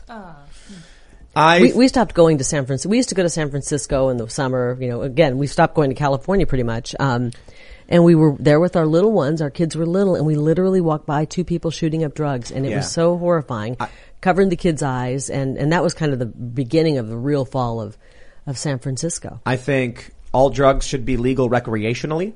All drugs. However, hard drugs have to be done in facilities. It would be regulated to a certain degree, and I'll speak lightly on this to a certain degree. I like what Portugal has done in terms of reducing a lot of the addiction. I think we need to treat drug abuse like a disease. I'm not saying it is a disease, but I think we need to treat it as something that needs to be solved for people and not putting people in prison because of it. So I think the way we've handled victimless crimes over drug use has been absolutely wrong. And you get someone who gets it. I'll use the opioid crisis because it's a really good example that hits home for a lot of people who lost their jobs. You get their factories shipped overseas. You get these people who are struggling to make ends meet. Some of them get hurt. Some of them get prescribed opioids. Some of them fall into it because they're desperate and depressed. And now they're going to be locked up in prison because of it. No. This is a failing of the establishment political class gutting our system, allowing big pharma, allowing drugs to pour in from China and through big pharma. Yeah. And so I look at it here's what I think: we should not be imprisoning people for this. You catch someone on the street, the police should be like, "You're coming with us, sir, to this facility where we're going to get you clean. We're going to help you out. You can do it, but it has to be done under these strict guidelines. So you're not in the middle of the street. You give it to kids, felony." Any of that distribution of kid stuff I don't stand for, but I don't like the idea of victimless crimes. I don't know. There's I a lot won't of pretend despair. to have all the solutions. There's a lot of despair right now, and you talked about even with social media and what you're seeing. You think you're calling up what you want to see, but the tech tyrants are really pushing a lot of despair our way as well. There's despair in the culture that is around us. There's despair in the way our kids are being taught. When you're taught that, America's a bad place, and just all of to judge somebody by the color of their skin with some of the racist stuff they're pushing with CRT and SEL.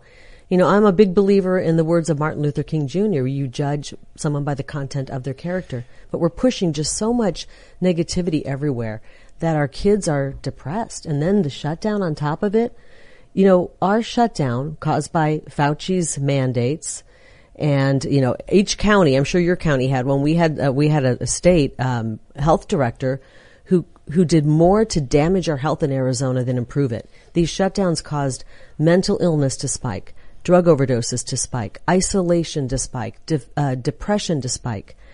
People lost their lives because of these shutdowns. They did not help our health. They hurt our health. And so there's just a lot of despair, and you see why we're going to go took their lives because of the shutdowns. The suicide, absolutely, it's horrifying. When I did the PragerU video, I talked about I lived in a neighborhood with a lot of elderly neighbors. They're wonderful, and one of my neighbors was the most beautiful 90-year-old woman ever. She swam every day, she walked, she had lunch with her friends, and I saw her about 6 months into this whole shutdown and all of it. She was in a walker walking to the mailbox, and I didn't even recognize her. I mean, I stopped the car and I looked at her and I was like, oh my gosh, what has happened? Her life, these later years, it's so important for our older people to stay active, and, it's just really tragic. And that's what I realized. The propaganda being put out is dangerous and it's killing people, and I will not be a part of that. We're going to go to Super Chats, take some audience questions. So I will say, thank you all for your Super Chats. Smash the like button, subscribe to the channel, become a member at timcast.com. I'm going to try and go through this and find questions directly for Kari. Usually we'll just read a bunch of stuff, but for everybody who has a question for you, Can I say one thing? Because my husband keeps looking at me. KariLake.com, KARILAKE.com. You can see where I stand you can see my platform. Not everything is covered there. People will say, what about DMT? Is that what it was? Yeah, DMT. You're there. I do not have a platform item on DMT. That'll be 2026. Right? So I'll address that real quick. It's a fascinating drug. They're doing a lot of research on it, and people say that they have very profound experiences. It's unique to any other drug, but more importantly, is a lot of the stories about it are that people who take it in the same space experience the same thing, and it makes them feel like there's something bigger there. That's why it always comes up, DMT, we're so interested. You take it every night. Do you know that? You take it every night. When you dream. Yeah, it's a natural chemical your brain secretes. I'm a big believer in prayer, and I think that there's a lot of, we've taken God out of our entire society, and that stuff started really in the 60s. And everyone's got an emptiness inside of them that your faith and God can fill. But we've taken that out of our society, and everyone has that emptiness, and they're going to fill it with something. So you need to find something. And I'm a big believer in prayer and the Bible, and I'm not trying to push that. If you want that, that's fine. But I'm not going to experiment with DMT. I'm fine with prayer, and I think that there's a lot of power in that. I've noticed, when I'm thinking and kind of meditating, and I guess praying is one way of thinking. I'll think like, I'll figure out the answer. I'll think that, for instance. And that'll give me a very different response than what is the answer. Like if I'm talking to something, and it seems to respond more than just telling myself I'm going to figure it out. Like there's a reciprocation. Yeah.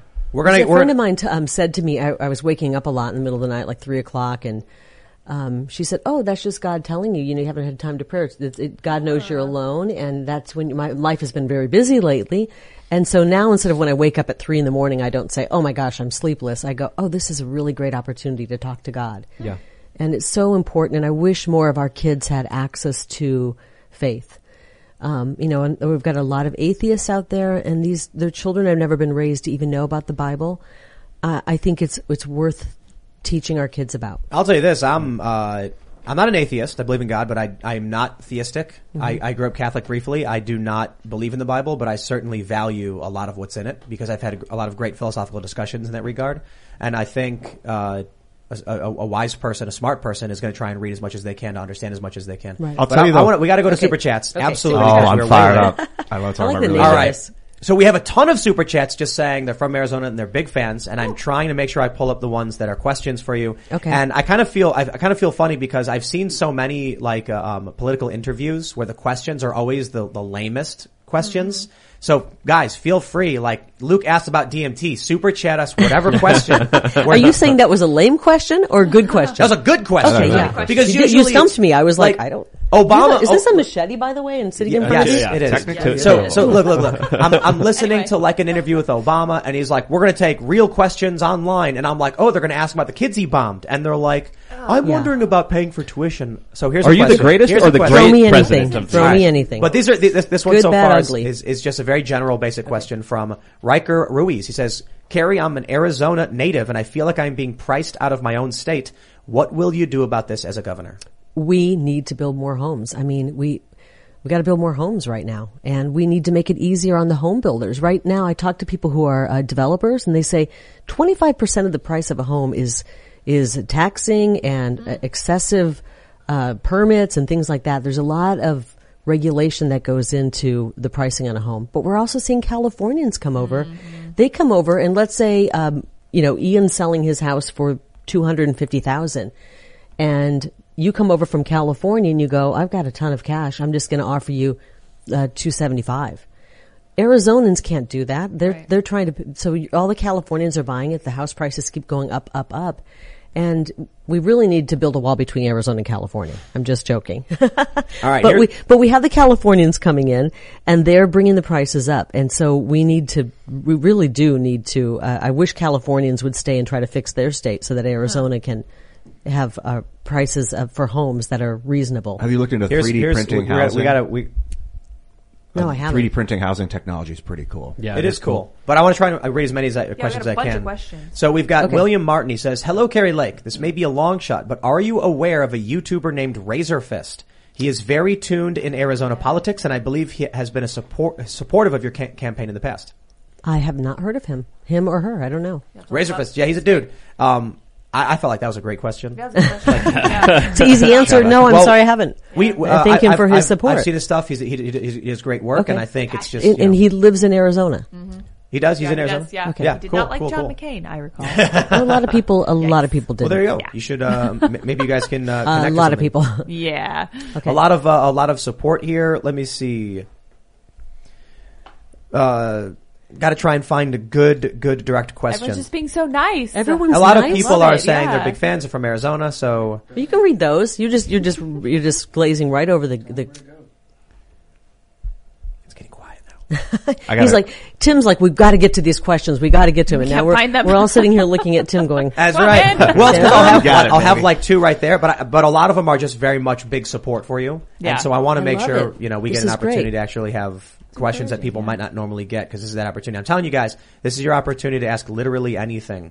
I mean, if you ask something that's completely untoward, obviously won't. Figuratively. Anyway. Yeah. Art Vandelay. Art. Good to hear from you. Vandelay Industries. That's right. You get the reference, right? Yeah. Great to see Kari on IRL just donated $100 to her campaign. Thank you. KariLake.com. Kari, no more CRT, no more woke insanity. The AZ universities don't fulfill their charter. This needs to be fixed ASAP, and you're the only one who will do it. I will. I've been calling out ASU, and I've been calling out Michael Crow, the president. I don't think I know of any politician who's called him out by name. Very powerful guy, but we're supposed to have an affordable education at ASU, and the price keeps going up, up, up, up, up. And it's become a woke institution. We don't want that in Arizona. And we should be holding back some of the state funds, some or all of them, if they're going to continue along. If they're teaching kids to hate this country, that they're putting up signs, death to America, something's wrong at ASU. And they're throwing a fit because a student by the name of Rittenhouse dared to apply or to attend online. This is wrong, and we need Michael Crow to stand up as the president of ASU and say, this is nonsense, we're going to stop it. And the governor should be calling him and saying, what the hell's going on over there? This is ridiculous. It'd be a good debate between you and him. Between Michael Crow and me? Yeah. That would be interesting. Well, the debates are going to be fun. I can't wait. I still sometimes look back at Trump's debates, and I think that was some of the best debating I've ever seen. Absolutely. And people go, he wasn't a good debater. I'm like, are you kidding me? That was the best debating. It was WWE. It was. All right, here's one that can get us in trouble, but I'm going to read it anyway because I'm not going to shy away from these questions, so keep in mind. Nicholas DeLay says, "Hi, Kari, Buckeye resident here. Miss you on the news. The Razor Force has your back. Have you talked to Tim about the 2018 mail-ins for Kristen Cinema?" No. Do you know about that? Do you know what's he referring to? The 2018 mail-ins. I'm assuming that means ballots or something. Yeah, I mean, does he want to expound on that just a bit? No, that's the question. I didn't know if you knew about it. We had election problems in 2018 that were never looked into. You know, there were issues. I remember with the chain of command. There were issues with chain of command. And Adrian Fontes was in charge in 2018. He's still in charge. He's now running for Secretary of State, which is even scarier. Huh. He was in charge of Maricopa County elections. Now he's running for Secretary of State. These are people we don't want running our elections. They can't even admit that there were major problems. So I don't know how deep we want to get into the elections, but we, as Arizonans, need to really look at the people running our elections because we've had some shady characters. Or get a governor who's going to, you know. Well, I mean, when I'm governor, we're going to go through that forensic audit and we're going to fix everything. And if people defrauded the voters, and I don't want to get into too much detail because I know YouTube has some issues with us talking about that because there's censorship, unfortunately, in this country, and it's going to become outlawed in Arizona. We're not going to allow censorship. But anybody who defrauded the voters is going to be investigated, and they should be locked up right now, frankly. They should be locked up right now. And I'm not the governor right now, and I'm not the attorney general, but these people need to go in there and do their damn job. All right. We got Frank Reynolds. He says, Rand Paul for president 2024. Would you support? Well, if President Trump runs in 2024, I'm going to support President Trump.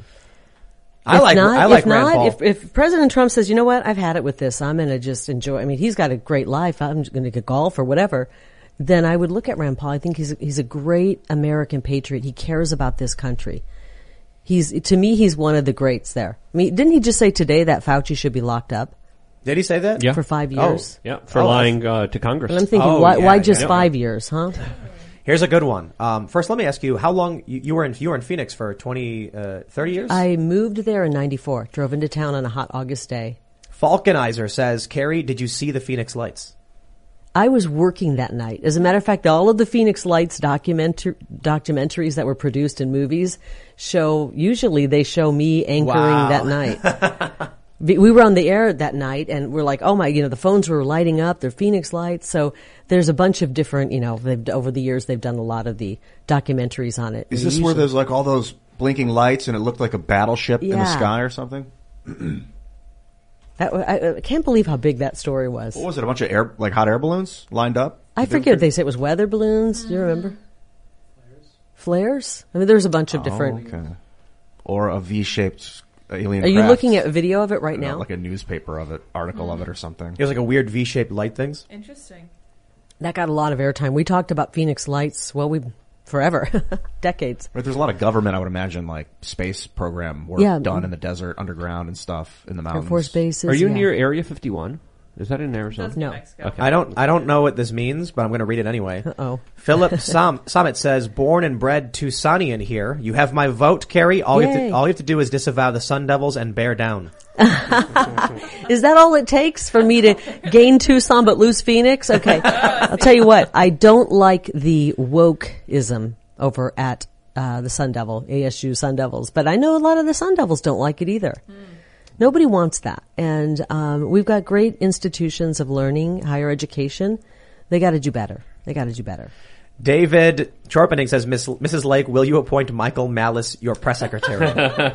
Do you know Michael? I don't. He's Dave Smith, if he does run for the Libertarian Party presidential to be a candidate or to run for office, Michael Malice, who is one of the most notorious internet trolls, is going to be his press secretary, and we're big fans of Michael. He's a good friend of the show. He's a good friend of ours. What makes him so, unique? He's very smart. He's an anarchist. He's a writer. He's a writer. Brilliant. He's written about North Korea. Historian, yeah.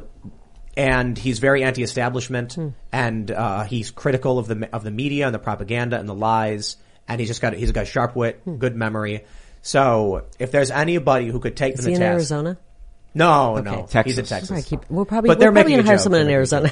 Yeah. Speaking of North Korea and the universities, though, remember the student Yeonmi Park?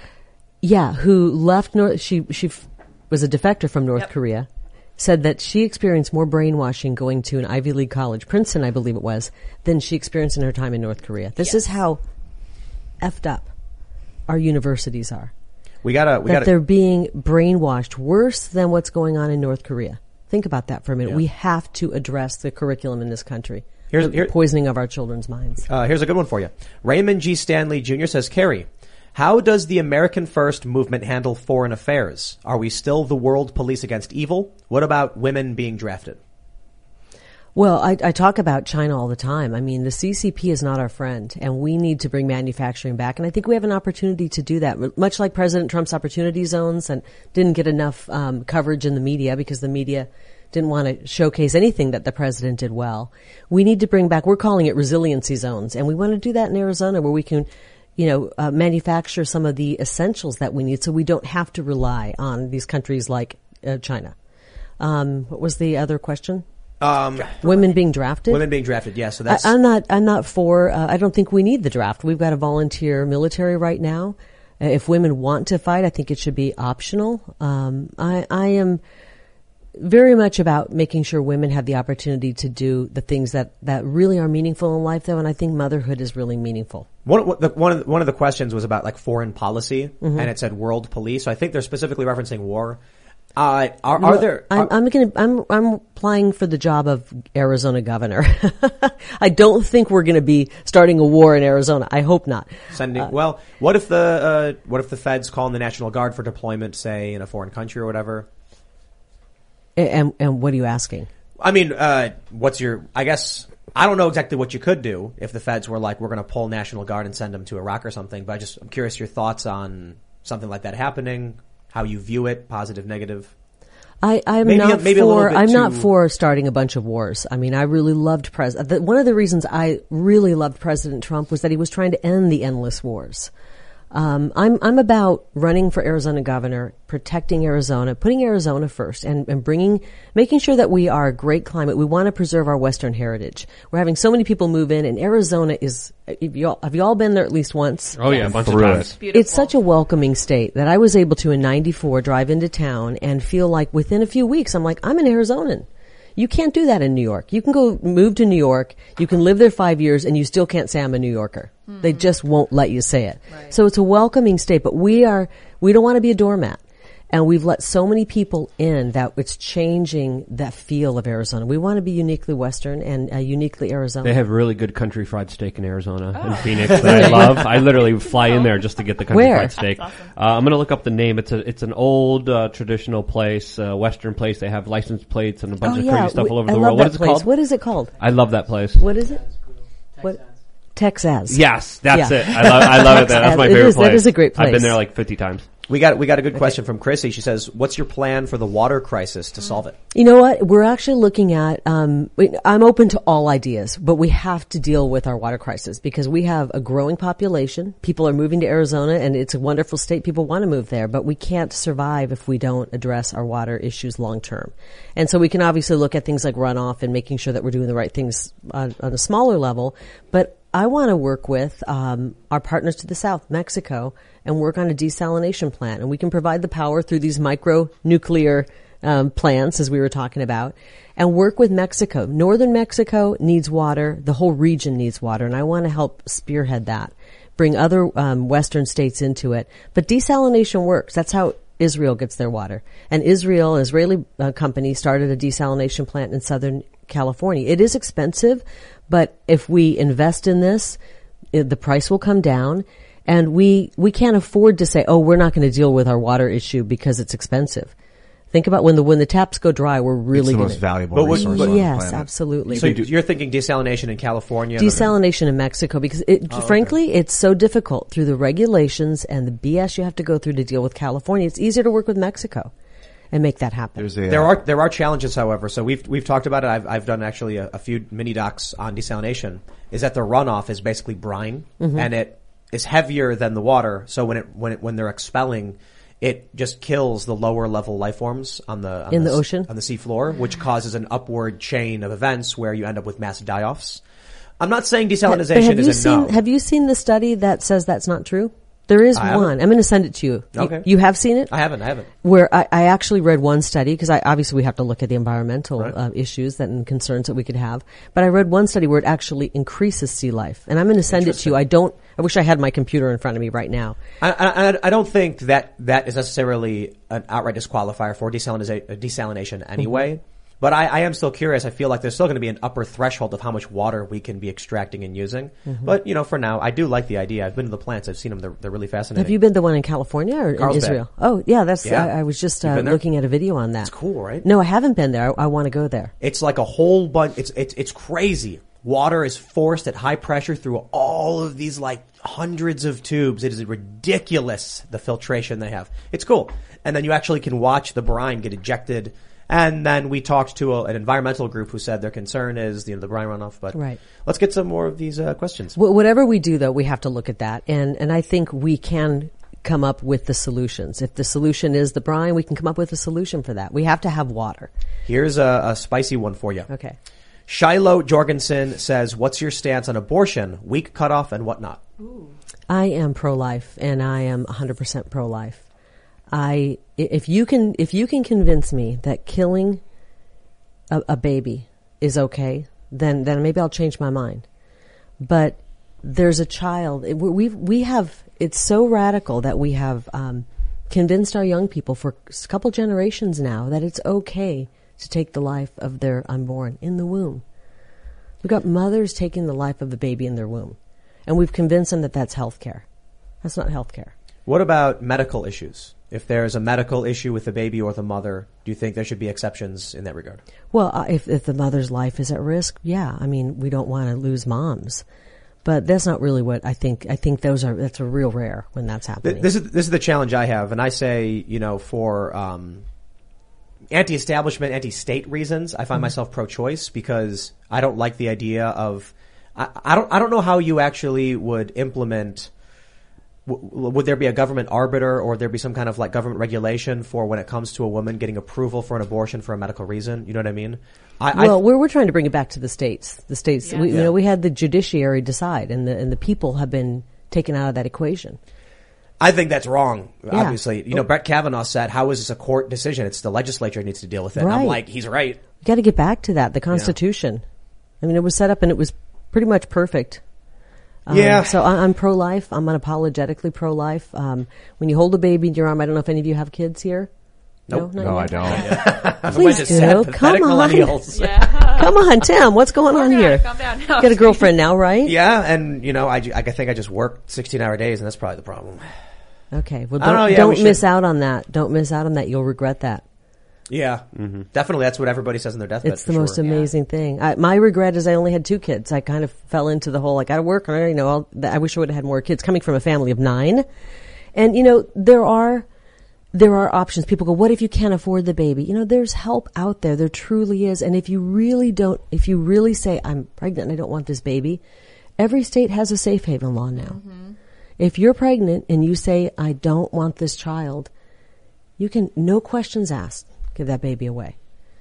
But it's not the baby's fault. It's not the baby's fault. And we need to really, I think if we're a country that finds it okay to kill a baby in the mother's womb, we got some real problems. Here's a good one. Simple. Oscar Miranda says, how will you secure the border with no support from the federal government? Well, we got the materials down there. Let's go down there and start securing it. Start building the damn fence. I mean, really. You're gonna build a wall? Yeah. You said fence. Arizona is a complex state, and people don't understand this. We have, I think, only 20 miles of President Trump's wall to complete. I'm hearing that. Wait, 20 miles and it's done for Arizona? Yes, but we also have an Indian reservation, in Ta'ana Odom Reservation. So that's sovereign land. We can't just go on there and say we're building a wall on your nation. So we have some complexities. But we've got, I was down at the border, and within 5 minutes of arriving and stepping out of the vehicle, people were walking over. Under Joe Biden's policy, we had President Trump's policy, Remain in Mexico policy, was the best border policy I've ever seen in my 27 years covering Arizona. It worked. And Joe Biden came in on day 1 and pulled that. Yep. And now we're seeing a crisis. We need to build the wall. First of all, we need to sue the federal government for failing to protect us. And while that lawsuit is working its way through the system, let's go down and start building the wall. We have many miles of Arizona state land we could be building it on. And let's finish these little gaps. They're coming through a funnel where there's a gap in the president's wall. And it is on federal land. But let's build the wall anyway. What's Joe Biden going to do? Arrest a sitting governor? I mean, honestly. But we have to have... You think he would? I would welcome we're not that challenge. Far away. I would welcome that challenge because he's failing at his duty. The federal government is failing us in Arizona. They are to protect us, and they're not doing it. He's failing across the board in the entire border. Well, absolutely. Yeah. But considering you're running for Arizona, I think, that's your yeah. area. So I think we start building the wall. And when I said fence, you caught that. But if we can't afford it, if people say, wait a minute, there's no money for it. Well, there's a couple ways we could do it. If they say we can't afford it, an Israeli fence, okay, President Trump's wall costs $20 million a mile. I believe that was the figure. An Israeli type fence is $1 million a mile. So we just need to get a barrier up, a very strong barrier to keep people from coming in. They're coming in from where there's a gap in the wall. It's the stupidest thing to me when I was reading all these arguments. They were like, the wall's pointless because most of them fly, most immigrants fly here anyway and then just stay here. And I'm like, that's not Trump's argument. Trump's argument was like smuggling and drugs and right. And they were like, yeah, well, you can climb over it. I'm like, sure, but most can't. Like, I don't know what you're saying. Like, they kept saying the walls don't work, and I'm like, quite literally, they do. In Greece, they built a wall, and I think in Greece they put up a 3-meter chain link fence. That was it. Right. And then all of a sudden, illegal immigration dropped by like 90%. Well, and while we're building it, we can put up whatever barrier we can. If we have to do whatever we can, we've got to get these areas that they're coming through blocked. But we also we have an issue. We have a sovereign nation sitting on our border that spans Arizona and Mexico. Most people don't realize that. We can't just go onto a sovereign nation and build a wall. So we need to make sure that our law enforcement along the counties that are surrounding this area where the drugs and people are coming in have the money. I'm talking to sheriffs who say we don't have money in our budget for overtime. We need overtime right now, because we've got so much coming across the border. So we need to take this $1.6 billion the feds have given us for COVID relief, send a bunch of it down to our sheriffs along the border to pay overtime. And I think we should enable them to deputize Arizonans who are willing and able to help secure the border. We've got a lot of veterans, a lot of former law enforcement, a lot of patriotic Arizonans who want to help and create, a posse and help out. All right. We'll just try and do a couple more. Lone Wolf asks, do you have any plans to combat social media censorship and narrative propaganda? And what can those of us not in Arizona do to support you without simultaneously supporting the GOP's bank account? They can come right to KariLake.com and make a donation. I am supported and I'm funded by the people of Arizona. Does that not the swamp? Does that not go through WinRed?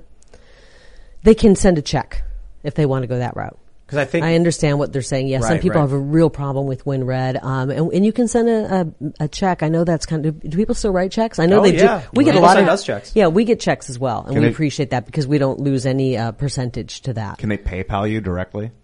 Is that legal? That's a good question. Can I ask my people? Can they Bitcoin you? We're going to start that soon. Bitcoin? Can they Bitcoin you? Oh, not yet. Apparently we're going to start that soon. Wow. Cool. I'm told I didn't. Checks are easier to track, and that's why people use WinRed. People go, I don't want my name, and you have to give your name and you have to give your occupation. This is part of kind of the rules of campaign. And but I think with WinRed, it's like that gives a percentage to the GOP as a whole or something. I'm not entirely sure. I know Act Blue is kind of like that. All right. What was the first part of his question? I missed it. Plans to combat social media censorship and narrative propaganda. I want to make censorship. I want to outlaw censorship in Arizona. We're a Second Amendment state, and I want to be a First Amendment state. It's sad that we have to, First Amendment sanctuary, pardon me. It's sad that we should have to even have these sanctuary counties and cities and states. The Constitution should just be upheld everywhere. But we need to start finding these companies that are censoring people. We have free speech in this country, and until we come and fight back against these tech tyrants who are making $1 gazillion, we've got to start finding them for censoring Americans. People go, oh, well, this is a private company. This is the town square. Can you imagine if in the old days, you guys probably don't remember the old, wall phone, the kitchen phone. Oh, of course. If they heard Tim talking to Luke, and they didn't like the phone company didn't like what you two were talking about. They just cut your line. Yeah, that's what we're talking about. It would have been a global outrage in the 80s if that had happened. I'm starting to really miss the kitchen phone, by the way. It felt a lot more secure. My mom still got one. Keep talking in the future about the censorship stuff, because I feel like having the government decide what companies can make their own terms of service be is a bit fascist. So, but allowing them full reign to do whatever they want seems to be failing. So that we've got to find some other method. I'm looking at freeing the software code of large social networks so that other people can spin up a version of the network, like Twitter. They can have their own Twitter with their own terms of service that will interlock with the other Twitter, so you can still follow people from either network. If this Twitter wants to ban you, they can, but you still have your Twitter network. We'll just do that with the On Foundation. Yeah, it seems like... But a lot of people are starting up social media, new platforms. It's just a matter of finding the one that everybody wants to be on. I don't know why anybody wants to be on Twitter. I'm on it. It is a cesspool. It's full of bots. It's irritating. Right. I want to get one last very important one. I'm sorry I couldn't get to every single one, and I was definitely trying not to avoid the spicier ones. But I will just start by saying, where we consider, having our business and opening up new studios because we're doing a bunch of new shows, social media censorship protections is one of the biggest issues. So we've looked at Florida. When DeSantis is like, we're going to look into this, I'm like, maybe we set up a headquarters in Florida, so that's a good thing. But there's one other thing. If you do that. One other thing, though, Caleb B. says, and I'll tell you this one could be very big for me moving to Arizona or setting up shop there. Will you nullify the NFA and other federal gun laws pertaining to suppressors like other states have proposed? What if the feds start interfering? Well, I'm all about pushing back against the feds right now. I mean, we've got 3,000 miles away from Arizona. The feds are telling us how to live our life, what to say, when we can work, what we can buy. It's just ridiculous. I am not for adding additional gun laws to Arizona. So in Texas, I think, correct me if I'm wrong, Luke. I think you're going to talk about the intrastate versus interstate. Yeah, Texas, I think they said, we have our own suppressors. You can buy them. The National Firearms Act does not apply to Texas-made suppressors for Texas citizens. So I think that's basically what he's getting at. Yeah, like in Arizona. I do like that idea. It's funny that I wonder if this is the same person who wrote me recently. I like the idea of that. I'd like to look more into it. I don't want to sit here, after a couple hours and go, yeah, I'm all for that. I like the idea of it. It's not being sold outside of Texas. It's being sold. So why is the federal government taking a role in that? And there's an argument about, but someone could take it here and go there. Well, that would be committing a crime the federal government can actually stop if that's the case. My thing is, you and I want to see? I want to see Republicans saying it's not about new gun laws. It's about repealing bad gun laws too. Is repealing the NFA realistic? It's the right thing to do. Is it realistic, or is it just kind of like if it's going to happen, it'll happen in Arizona. We are a truly, purely pro-2A state. And it is a state where you can come and you can protect yourself, you can protect your family, you can buy ammo. I mean, in California, you can't even buy ammo.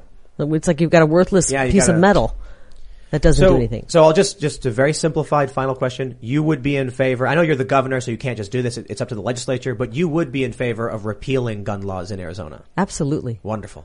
We again, people act, the governor does have a lot of power, but you have to work with the legislature. And we've taken the legislature out. That's where we got in trouble with our election. We have to follow the Constitution. The legislature there's a process for laws to happen or laws to be repealed. And I'm wanting to work with our legislature more than the governor we have now, who never goes down, never talks to the men and women who are working in the legislature. We've got to have a relationship there so that we're not wasting a bunch of time. They're not passing a bunch of bills that I don't want that I wouldn't even consider signing. So I believe I will be the most pro-2A governor. I'm all about of Arizona, maybe in the country. And I'll tell you this too. A lot of people need to understand this. Young leftists are pro-2A. Absolutely. It's the establishment liberal Democrat types who don't want guns. But young people are absolutely on the left and the right being like, this is our right and we should be able to exercise it. So we've gone a bit over. So I'll just say thank you so much for coming. Is there any final thoughts you wanted to add? Anything? I'd love to invite you to bring your company to Arizona.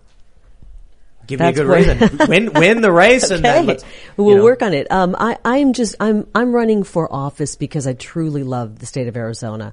I'm so worried about us turning into a blue state, into a state that's like California. And we have a movement afoot in Arizona. We have a lot of excitement. We are going to have massive numbers of people coming to vote, and they're going to come out because of our movement. They see somebody in me that they know, they trust, who loves the state, who's doing this for pure motives. And we don't want career politicians. We're done with them. They come in on day one and they have 20, 30 years of political favors. I don't have any political favors. My special interest group, it's massive, and it's the people of Arizona. My final thought on this, Trump was the first. But, hearing you and seeing what you're doing so far, when you win, we'll see what things you do that deserve criticism. But bringing about a lot of what Trump's policies were, America first, the working class, these things, and doing it articulately, whereas Trump was a bit bombastic, this is the evolution I think we need. Because I've said, look, I know a lot of people who can't get over Trump's personality, but if you take his policies and you get the right person who's straightforward, honest, and direct, and tells the media off but is tactful, that's a landslide victory. Yeah, somebody said you're like Trump, a little soft around the edges. I said, okay, that's great. That's a great compliment. And I do take on the media, and I will take on the media. I worked in the media. I know their tricks. Go to my Rumble page, Rumble, Kari Lake, Karilake. I've gone after CNN, NBC. If you want to interview me and you're with the media, I will fight back. And we have to start fighting back. All right. Because it's not just, they're biased. They're hurting this country. Yeah, I completely agree. That's we start with indoctrination from K through 12. Then it's the cherry on top when you get more indoctrination in the universities, and then if you didn't get indoctrinated enough, the media finishes it up. Agreed. All right, everybody. That about does it. It's Friday night. We're all gonna hang out, have a good time. Thanks so much for watching. Make sure you support us over at timcast.com. We usually do the Green Room special episodes on Fridays, so that's like behind the scenes stuff. I don't know if we have one today. After the holidays, things slow down a little bit and we gotta pick up speed. But thanks so much for the support. Smash the like button, subscribe to the channel, share the show with your friends. You can follow us at TimCastIRL everywhere, basically everywhere. And you can follow me at TimCast. Kari, do you want to shout out social media and your website? Kari Lake, KARILAKE.com is my website. Go there to see where I stand on all of the issues. It's all laid out. You can make a donation if you want. I'm funded by the people, not the swamp. And I'm also on Kari Lake on Twitter. I'm at the Kari Lake on Facebook. Is anybody still on Facebook? No. Barely. No. Barely. I don't get any traction at that place anymore. Yeah. I'm the Kari Lake. Apparently somebody has my name. And then Instagram as well. So to continue the baby talk just really quickly, I want to have 7 children, and you could help me do that by supporting me on LukeUncensored.com. LukeUncensored.com. 7 Radowskis running around. We could do this. You will never regret that, Luke. Because you support me, I'm here. Thanks for having me. I think you're also going to get 4 dogs. I can feel it. At least. In your future. I'm Ian Crossland. You can catch me at IanCrossland.net. Kari, fantastic having you here. Thank you so much. It was such a pleasure. Really good to see you. That's it. See you later. I kind of want to go over to Luke's house some afternoon and see what is going on. Are you going to be part of those 7 babies? Me? No. Oh, okay. Where's this going? Yeah. Are you trying to join a harem here? No. I just want to see what the chaos is like and see Atlas and all her siblings and all the little Rudowskis. That sounds terrifying and fun. So I am Sour Patch Lids on Twitter. You guys are welcome to follow me. Thank you so much for joining us tonight, Kari. And that about wraps it up for this week. We'll see y'all on Monday. Thanks so much for hanging out. We'll see y'all next time. Bye, guys.